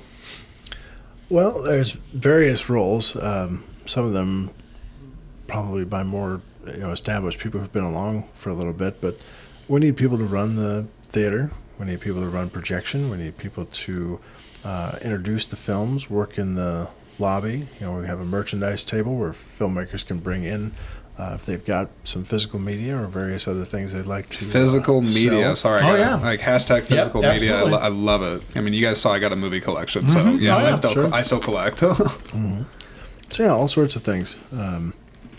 Even just to keep track of the films that things are running the way they're supposed to. Sure. That's always something we need. So yeah, there's a lot of different roles. Just a question of what your strong suits are and what you're interested in participating in. Yeah, I mean, photographers, videographers, because we want to document this. Yeah. Yeah. I mean, there's something for for anyone. Well, I would hope you understand that ScreenSpeak has you covered from a podcast platform. Podcasting. Excellent. I got to throw that in there. We'll put you on the list. So I want to talk a bit more about some of the logistics on here, and then we'll keep going on here. But I'm just really fascinated with all the moving pieces that go into a festival, between the operations side of it, the communications, how you market it, you get the judges, you already told me you have a board that you're seeking members for, recruiting volunteers and the raising of the fundraising. I mean, I guess I just want to hear your thoughts on how you manage all that and, some of the challenges, frankly, that come with it. Well, 2009, 2010, we have a lovely board member now who's back. Mandy Maring is her name. And she said, you really got to organize some of this because it's all in your head. You've got to get this in a way we can follow a list. So she developed a lovely spreadsheet for us that we refer to lovingly as the task sheet. The task sheet. And it's divided into various time periods. So things like the call for entries, or the pre-season, the call for entries, the judging, the pre-festival, the festival, and the follow-up. So just organizing that is quite a quite an undertaking. Yeah. And trying to keep us as creatives on task is a pretty big, undertaking as well. So just that kind of stuff. And I would say if you're interested, certainly we need operations things just like anybody else does. Yeah. And if you have hard skills like accounting or management and that kind of stuff, those are something everyone needs. And especially to corral the creative folks to go, okay, yes, that was great. We talked about that movie. Let's continue on here because the hour grows late. But just getting those things, everybody needs that. Everyone needs an accountant. Everyone needs people who are good with the numbers. Yeah. So we each have our own set of skills. But in putting together the schedule, that's one of those things where you're just beating your head against the wall sometimes because you're trying to figure out how do we shoehorn this many hours into this thing. Speaking of the schedule, because I couldn't help but think about this when you both were talking about the sheer variety of films, right? Mm-hmm. I mean, you have documentaries about farming. You have all kinds of different things going on. And I imagine subject-wise, some things are rather serious, some things are rather funny. When you go into creating the schedule for the films, do you purposely try to, almost like curating a playlist, like try to, put things that make sense together? Or are you just kind of like, you know what, it fits within this time slot, it just works? Here's a peek behind the curtain. Yeah. Everybody listen really closely. So when we sit down, we have the list of, we know how many hours we can program. We sit down with a spreadsheet with all the blocks, colored, nice colors and times and everything, and just start pulling longest to shortest into the timeline. Say, okay, we have an hour and a half long documentary. We need to toss that in there. Okay, what's the next longest? What's the next longest? What's the next? Start throwing them into the thing, making sure, because one of the great things about our festival is that we show every film twice. Really? Lots of festivals only do one screening. We have from very early on have done 2 screenings. Why 2 screenings? Because it gives people an opportunity to see a film that, say they were in one of the other theaters and they missed out on this film, so they can go see it later on. So you space them out a little bit. Yeah. We're not playing the same film opposite itself. We're like playing, if you've got a Saturday morning screening, maybe your other screening is Friday night or Saturday night. Okay. So it gives people an opportunity to see more films. You're not stuck, well, I missed that film, I guess I can't see it. Well, it makes sense because if you have, 51 films? If you have 51 films, I mean, that's a lot to remember, right? For a lot of them. So, yeah, I think giving people the benefit of seeing it, either if they liked it once, they want to see it again, or if they didn't catch it the first time, right? Well, and it gives the filmmaker, twice as many eyes on their film. It's true. They get more exposure that way. So a lot of that is taking longest to shortest initially and just saying, where can we slot these into the schedule? Mm-hmm. And once we've kind of figured out, okay, we've got the space kind of worked out, we know where things can fit, then it's a matter of going back and saying, okay, what's going to play well with this? What can we play opposite a film? Are there a couple of films that we know that, based on past experience, that are probably going to have a different audience, a different target audience? Do we feel comfortable putting those 2 films in separate theaters, opposite one another, and it's not going to create too many headaches? But a lot of it comes down to where, we've got a 15-minute block here. Mm-hmm. What 15-minute film will fit in here? And what 15-minute film, especially when you're thinking in terms of shorts, you might have a bunch of 5-minute, 10-minute shorts. You want to stack those up and you want to make, it's kind of an interesting dance between, I want to make films that play nice with one another, but I also want to make them different enough that people see something different. Like they might have gone to see, a hip hop music video.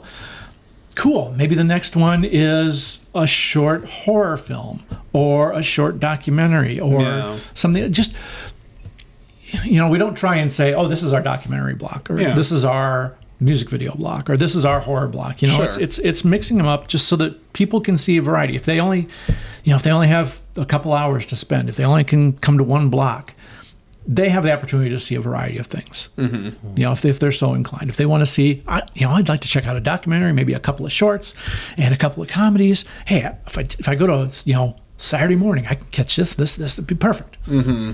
Mostly based on time, but But yeah, we try and curate it to some degree that is feasible. But Eric's exactly right. Sometimes you try and pair things together that work.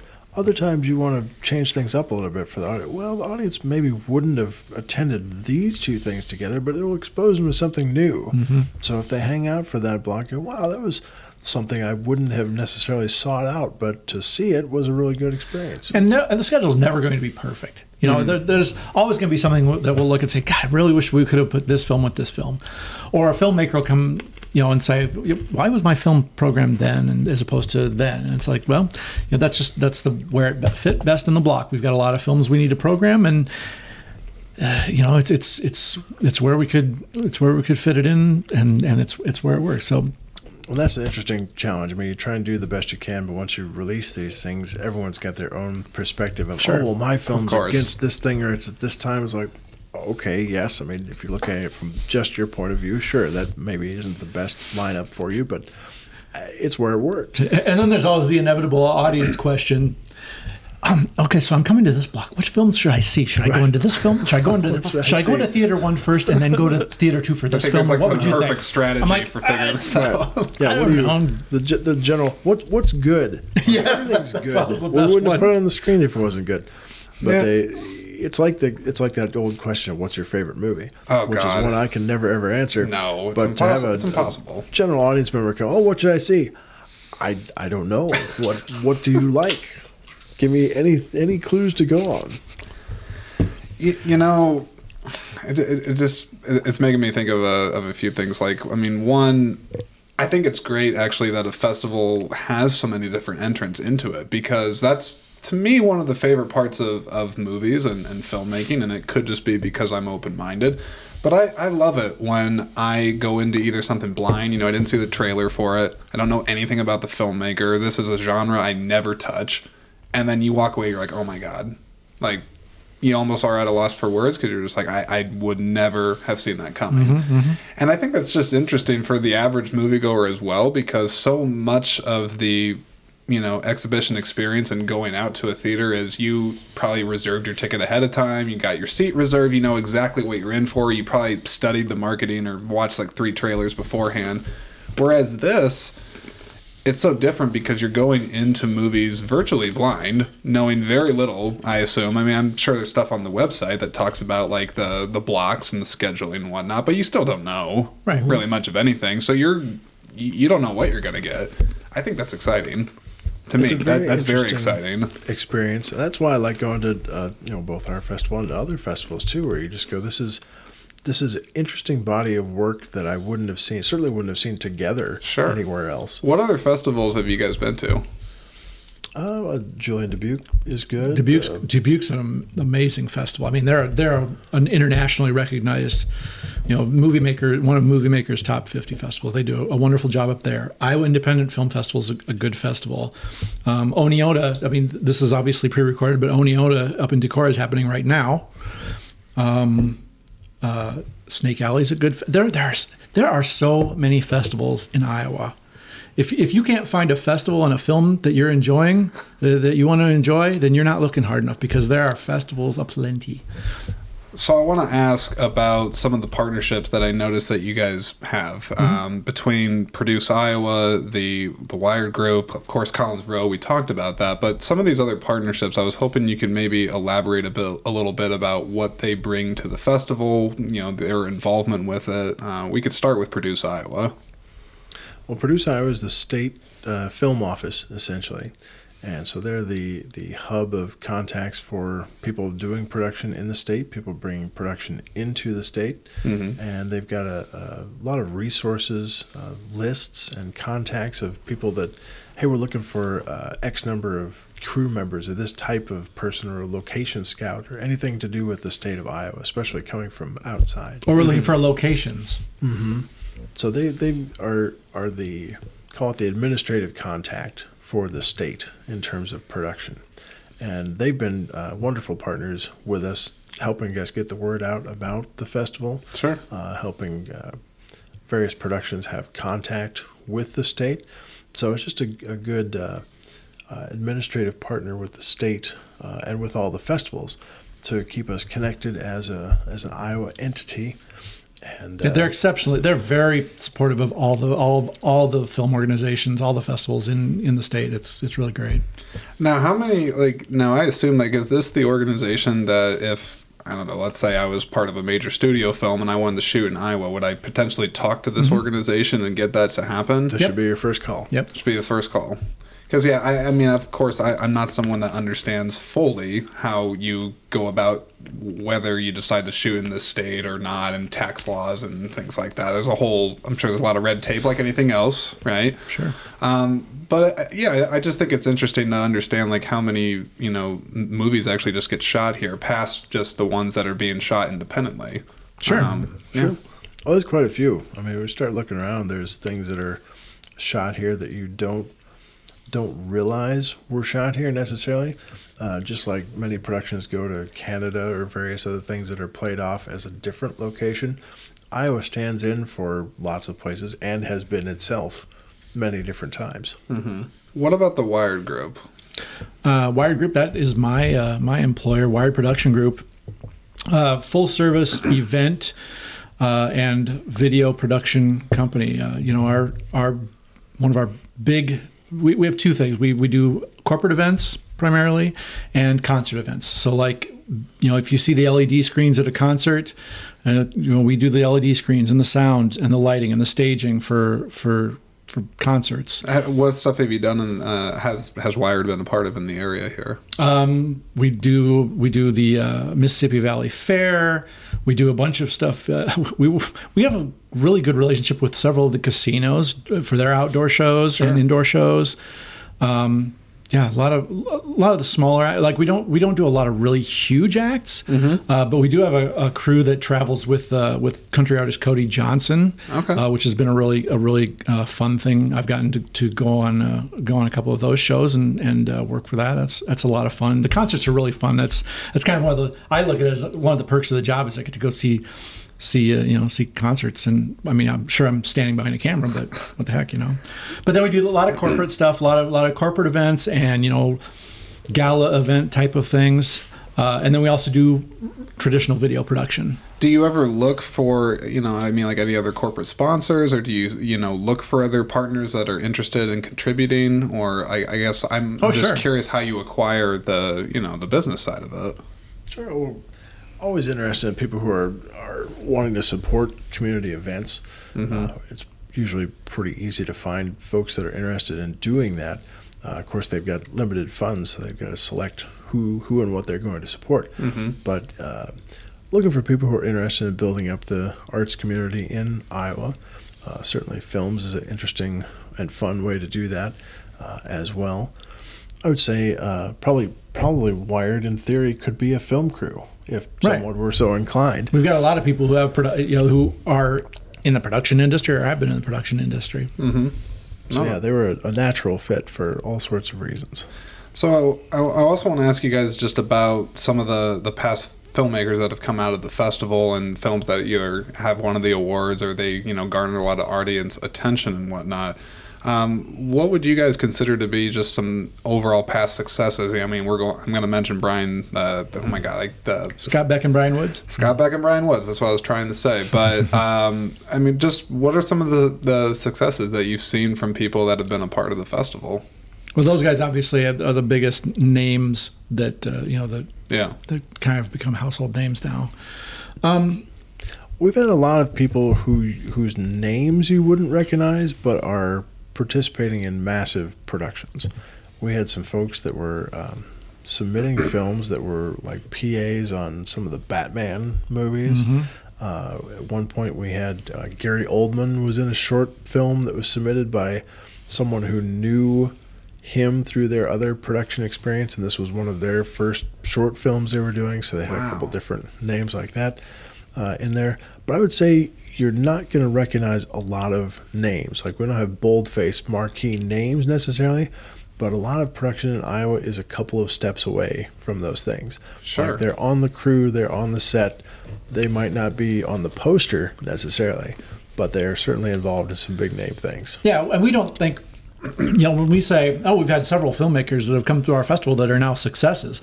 We're not talking about the marquee names. We're talking about, hey, this person came through the festival as a young filmmaker, as a student. Yeah. And now they're actually, working in a major market, and they're making a living at it, and they're happy with what they're doing. There's a lot of different definitions of first, just for what success means to people. Sure. That's a whole subject in and of itself, but certainly in entertainment, the average audience member should understand that there are more people besides the people in the poster, the people that are in the main credits, the associate producers, executive producers, the writers, and cinematographers. Like, there are a lot of people that make that stuff happen. For sure. And you're absolutely right. There are people that for years and years, they can get steady work and work on some great projects, creative projects, and they'll never be heard of, But that's not what it's about, right? Well, there's even some production houses in the state that you wouldn't necessarily, an average person wouldn't recognize by name. Yeah. But they are contributing graphics, they're contributing video, they're contributing other production and editing services. If you sit through the credits of a major motion picture, you're looking at thousands of people who are participating in one way or another. And you don't necessarily know where they're at. Yeah. Especially for VFX and things like that. You don't have to be anywhere for that. That's all, done on your computer. You can be in another country or whatever. I still say to this day, might be a little bit of a squirrel moment here, but Academy Awards are going to be coming up here. Actually, what day is the Academy Awards? I should probably know that. From now or so. Soon. But there's several categories just in the awards space that, that don't really get their due credit. One of the ones that comes to mind for me is the stunt community. I do not understand for the life of me why these people that are literally risking their life and quite literally limbs are not recognized for the craft. Not to say that, again, the award is going to be the end all be all of their career, but it's like if they're putting the blood, sweat, and tears of this thing, these movies do not happen without them. And again, I'm just trying to tie that back to what you guys are talking about with some of these people that don't, they might not be a marquee name, as you said, but they made this happen. Right. Oh, yeah. Yeah, there's plenty of those people, certainly. I also want to ask just this is kind of more of a general question, but, someone like myself, guys, I'll be perfectly frank with you.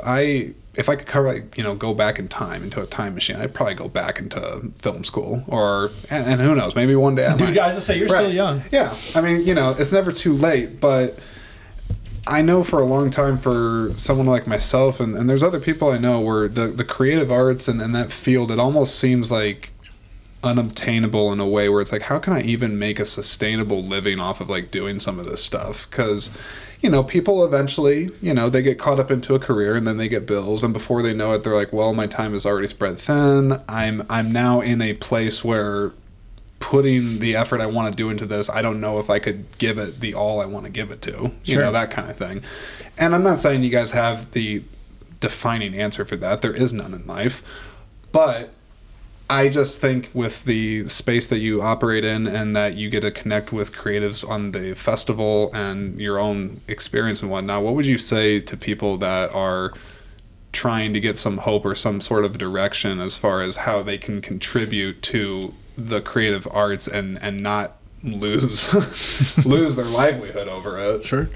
I would say start small. Start in some manageable ways that you can kind of dip your toe in a little bit. We talked about how easy how accessible production has become. More than ever today. I was just involved tangentially and briefly with some filmmakers who were part of a 48-hour film festival challenge. And they had taken it upon them. They were these professional guys. They had taken it upon themselves to shoot their entire project on the phone. So just remove all of the extra pieces and say, okay, we're shooting everything on the phone. It's going to be real simple. We're just going to run and gun and get through this at a lower technical investment compared to what they were doing for major features and things. So I would say invest your creative energy into bite-sized chunks. One of the things that I have done is work with filmmakers on their script, just do some script consulting. And that, it takes a fair amount of time while you're doing it, but is not something you've got to invest months of your life at a time into where going onto a film set would. So I would encourage you to both attend the festival and then network with some folks to just say, hey, like to kick around some ideas. Yeah. We'd like to make some scripts, make some outlines, Yeah. share some story concepts, and just discuss them. So I would start some small pieces and just see where it goes. Yeah. And if you're interested in just kind of seeing what it's about, maybe you don't have any experience at all, but you think that sounds kind of cool. Get in touch with filmmakers. Talk to filmmakers at the festival and say, hey, what are you doing? What's your next project? If there's a film that you thought, hey, this is great, I really want to talk to this filmmaker. Talk to us. Say, hey, what are you doing next? Do you need any help? I'd love to just come and help out on your set as a production assistant or whatever. Or I can help with just to get exposed to the industry, just to get exposed to the production environment. I think what I've learned, and I've taken those small steps, as you said, and in certain cases I think I've taken larger steps as well. But the constant through line that I heard from what both you say and any other people I ask this question to is the proactiveness of this. Because I think that's ultimately the first place I find that you really have to start with is the opportunity does not just come to you. You need to put the work in, right? Absolutely. You have to absolutely reach out and do it, even if you get told no 1,000 times and 1,000 times over. You have to have the will in you to take those chances and put yourself out there. And I think if you can just accept that and know that you got to do it, I mean, and it's hard. It is not an easy thing to do. No, it's absolutely not. I'd be lying if I said I've never had my creative teeth kicked in a few times. But I just try to think, try to be resilient about it and understand that you don't learn without those past times in your life. And again, I try to promote that message to my audience when possible, is just really don't give up on it and know that you gotta get out of your comfort zone a little bit. You're going to have to experience things that you don't do, and it's not going to go perfect. It's not. Sure. But people, I've noticed any success I've had in my own life has come because people, I think, can recognize that there's a hunger that I at least have, and I have a willingness to learn, and I'm not afraid to admit when I'm wrong either. That's another big thing I would tell the creative folks out there. Don't be afraid to admit when you're wrong. Yeah. Oh yeah, absolutely. You can't let the pride get in the way too much. That's how we grow. Sure. And get out there and try some stuff. I mean, absolutely. The most important thing to realize, I think, is that any creative person has something unique in the sense that no one else has your lived experience, no one else has your background or the perspective that you're looking at things. Think of any of the great films that we've seen. Someone had that idea, and they wouldn't have had it not been for everything else that came before in their life. I gotta change this out one more time, and then we're gonna start wrapping up. All right.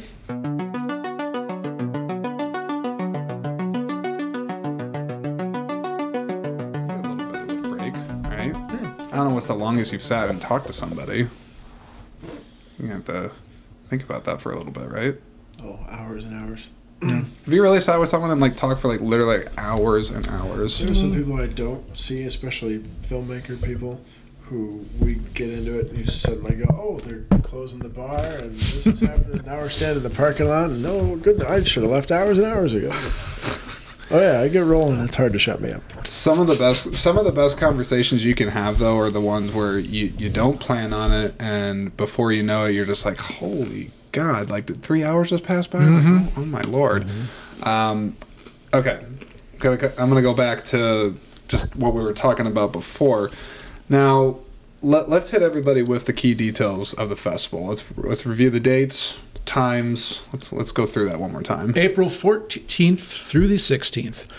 Starting at about 1:20 on the 14th, going till about 10:30 that night. Starting at 9 a.m. on Saturday, going through again about the films are showing through about 9:30, and then there's the Eddie Award ceremony brought to you by Farmers State Bank. Thank you, Farmers State Bank. Thank you, Farmers. We'll put a little plug in there for those folks. And we do the Eddies, and then on Sunday, the Student Cinema Sunday activities start at noon and go through about 4 o'clock. Now, is the award ceremony at Collinsworth Theater still? Yep. Okay. And how does it work? Like, do you do it in one of the auditoriums? Like, okay. It's in one of the auditoriums, and it's also included in any ticket purchase if you'd like to attend the awards. Someone could they could show up as long as they got a ticket. Yeah. Yep. If they came to Friday afternoon and they didn't go to any other ones, they're still welcome to come to the Eddies.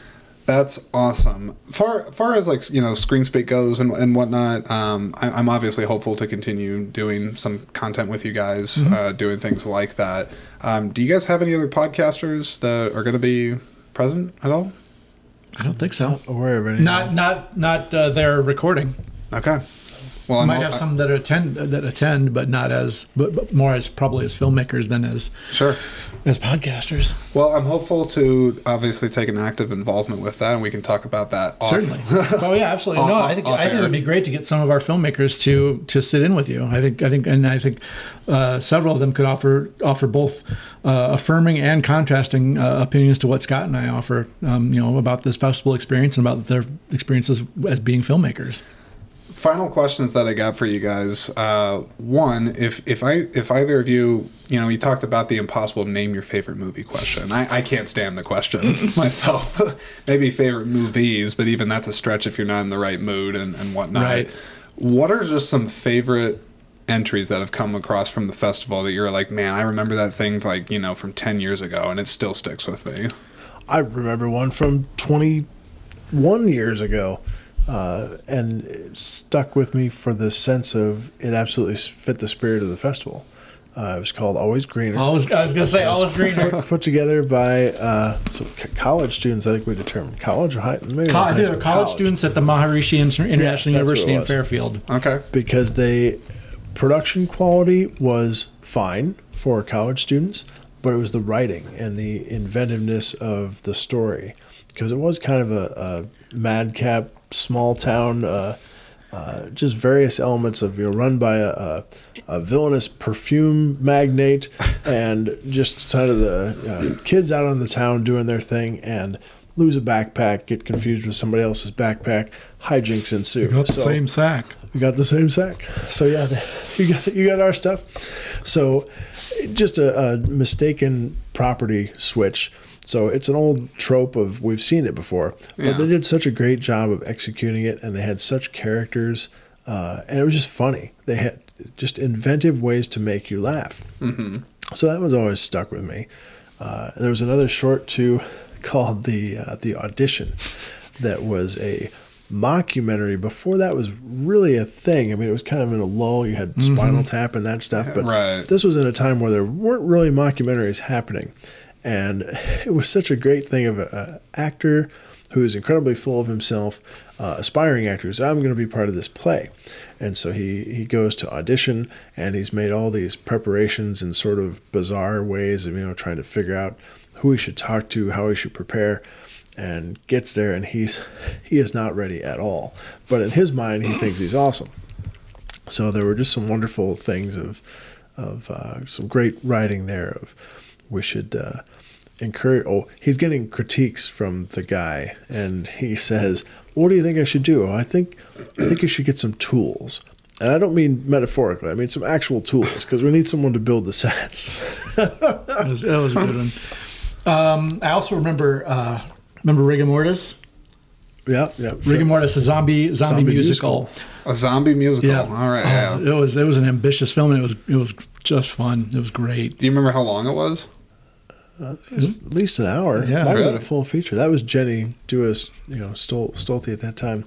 So it was just one of those swing for the fences. We're going to make a zombie movie that's also a musical. Yeah. We've had a few musicals. Yeah, we've had a few. We have one this year.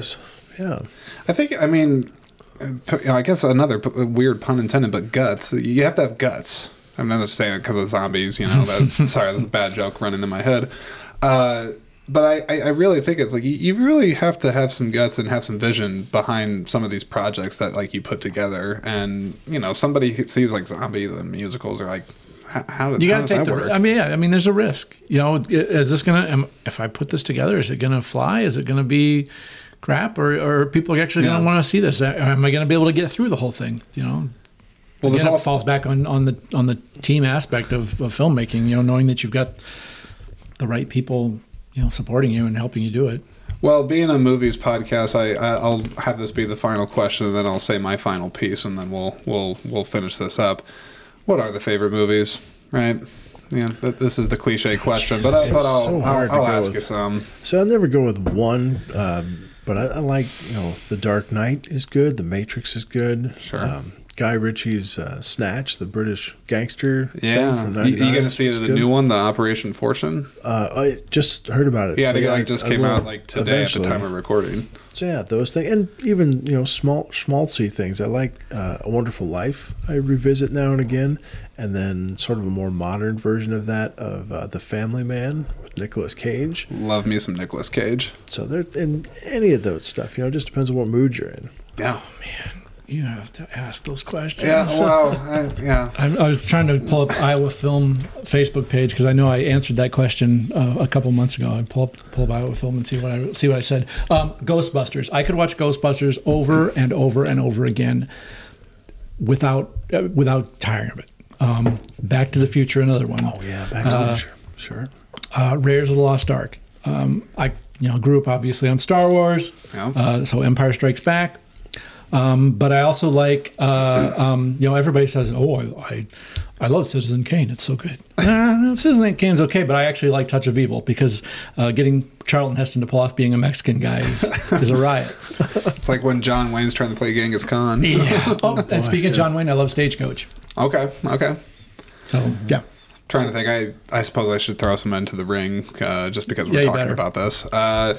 I think I told you when I met you guys, GoldenEye is very formative for myself. Signs, M. Night Shyamalan movie is also very good. Personal favorites, Lethal Weapon, Adam Sandler and Reign Over Me. I feel like that movie does not get nearly enough love. That one, I surprisingly haven't done a podcast on that one yet. And it's like a very, very personal movie to me. Trying to think of some other ones. Lost in Translation, that's like a good one when it's like it's a rainy day and like I'm feeling lonely and depressed, like I just want to watch Bill Murray in a bathrobe in Japan. Like this sounds right up my alley. Otherwise, like I have a pretty wide palette of stuff. Like I love Matt Reeves' Planet of the Apes trilogy. I think he did remarkable work with that. Yeah. Not just for the motion capture, but for the story and like making apes be seen in the serious light, like not just seen as like animations. It's like there's a real performance behind that. Some of the bigger movies you mentioned, like Dark Knight, of course. I also do love It's a Wonderful Life. I've seen that on the big screen 2 times. It's really? Yeah. Oh, interesting. Yeah. I mean, Jimmy Stewart. I'm not about to botch a Jimmy Stewart impression. It's been done to death, but love him. And I try to watch some of like the classics, the things that have shaped cinema, if you will, because that's one thing I definitely learned from going to school from graphic design is that almost everything is not truly original. It's always drawn and borrowed off of something. Like you're almost always taking something and then putting your stamp on it, and then it evolves and builds, and that's just how it works. But yeah, I could talk you guys' ears off about all the classic films and whatnot.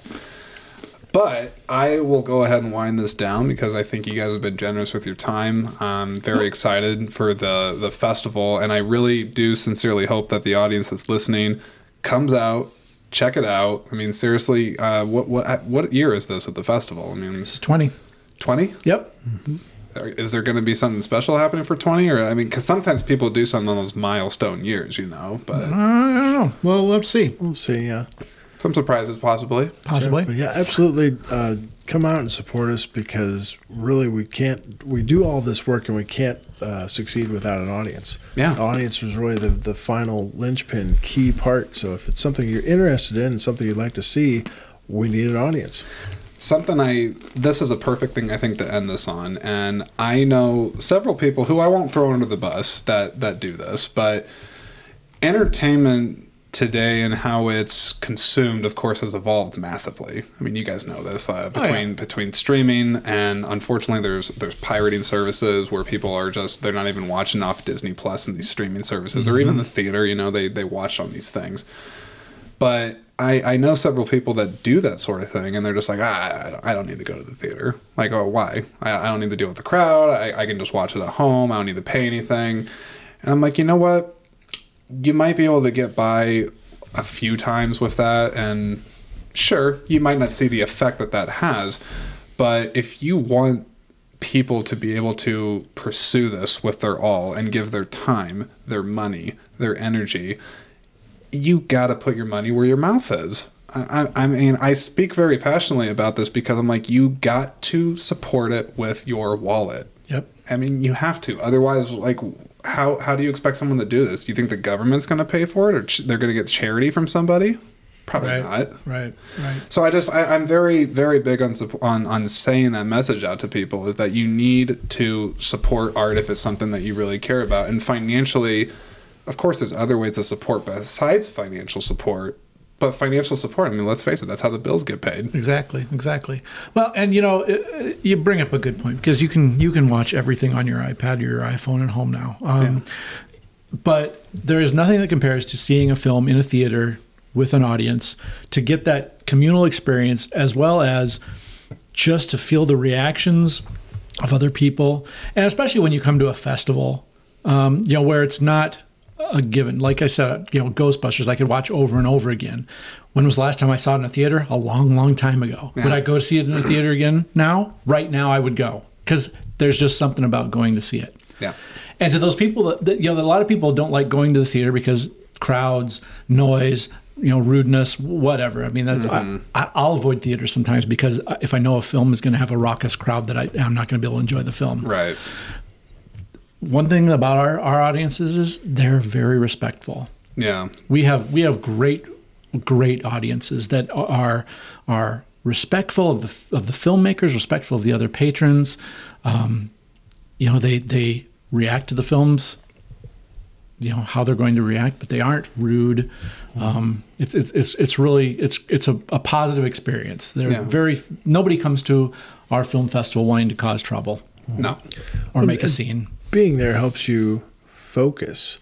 If you're sitting at home on your couch, there's too many distractions. Mm-hmm. Oh God, absolutely. Your phone's right there. Your other, people come in and out. You might even just yourself pausing. Oh, I need to leave. I need to use the bathroom. I need to go get some food or something. But to sit in the auditorium and go, I'm dedicated to this experience right now. Yep. It focuses you and changes your viewing so much. And It's an experience. It's less I'm just watching something as I'm experiencing something. Yes. Mm-hmm. And I would absolutely add to this, and I think I actually may have told Bruce Taylor this when I had him on the podcast.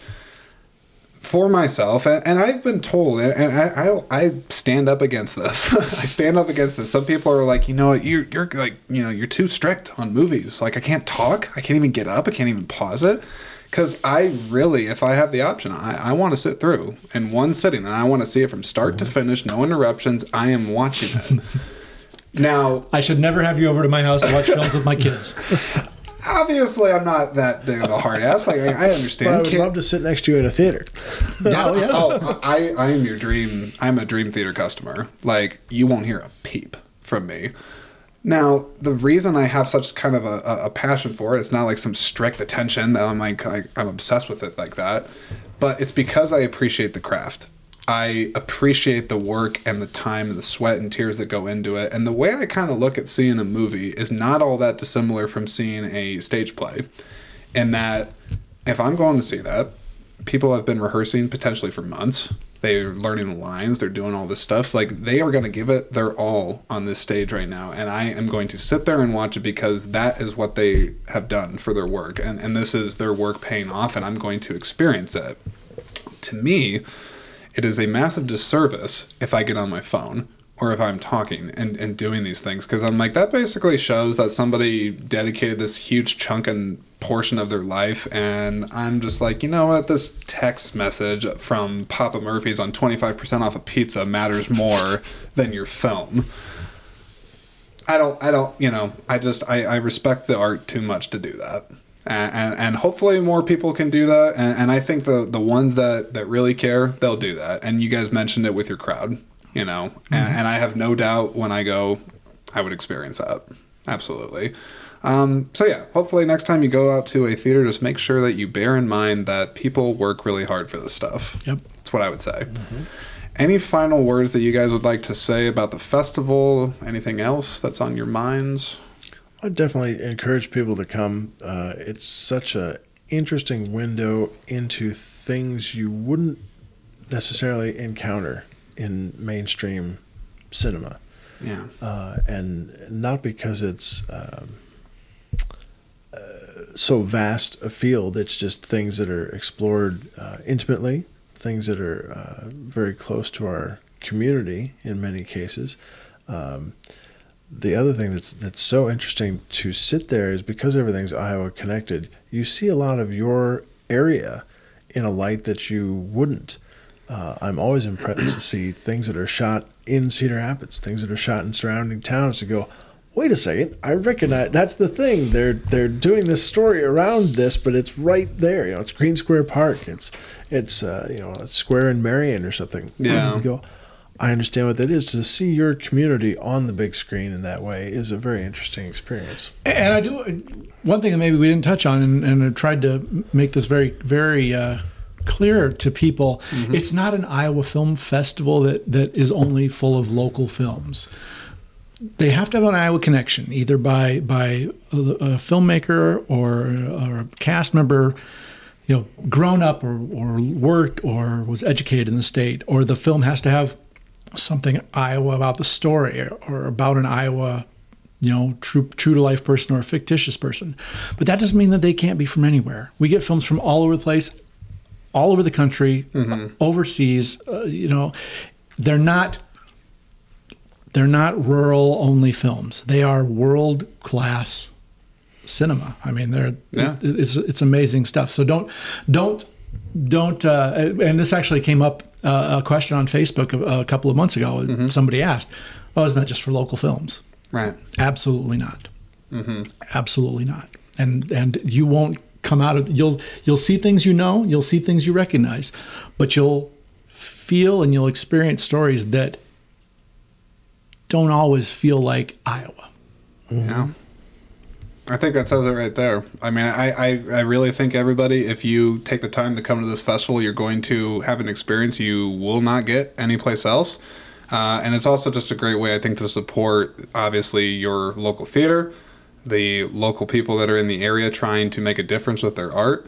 And yeah, you coming out says a lot, says an awful lot. So definitely take the time to do so. But Eric and Scott, I really appreciate you guys coming on and doing this. I got obviously a couple other pieces of content that'll be coming out for the festival, so look forward to seeing what you guys think about that. But would love to revisit with you too after the festival's wrapped up, so we can kind of evaluate and see how things turned out. Absolutely. Well, it's been a pleasure. Thank you for having us. Yes, thanks so much. Yeah, so I was going to say, hopefully you didn't eat too much Skittles. You probably need a real meal after this. It's not actually real food. I don't know, Skittles. These are fruit Skittles, so that's kind of a food group, isn't it? Yeah, it's healthy. My wife, she's a PhD, like she's a doctor. She'll tell you, right? She'll be that person that's just like, there's not actually like real fruit in that. It's all like syrup and chemicals. No. Yeah, to tie it to the Matrix, I'll end on this. Ignorance is bliss. That's right. Sometimes. Sometimes it's Skittles and ignorance. All right. Thanks so much, guys. I really, really appreciate you. All right. Thank you. Thank you.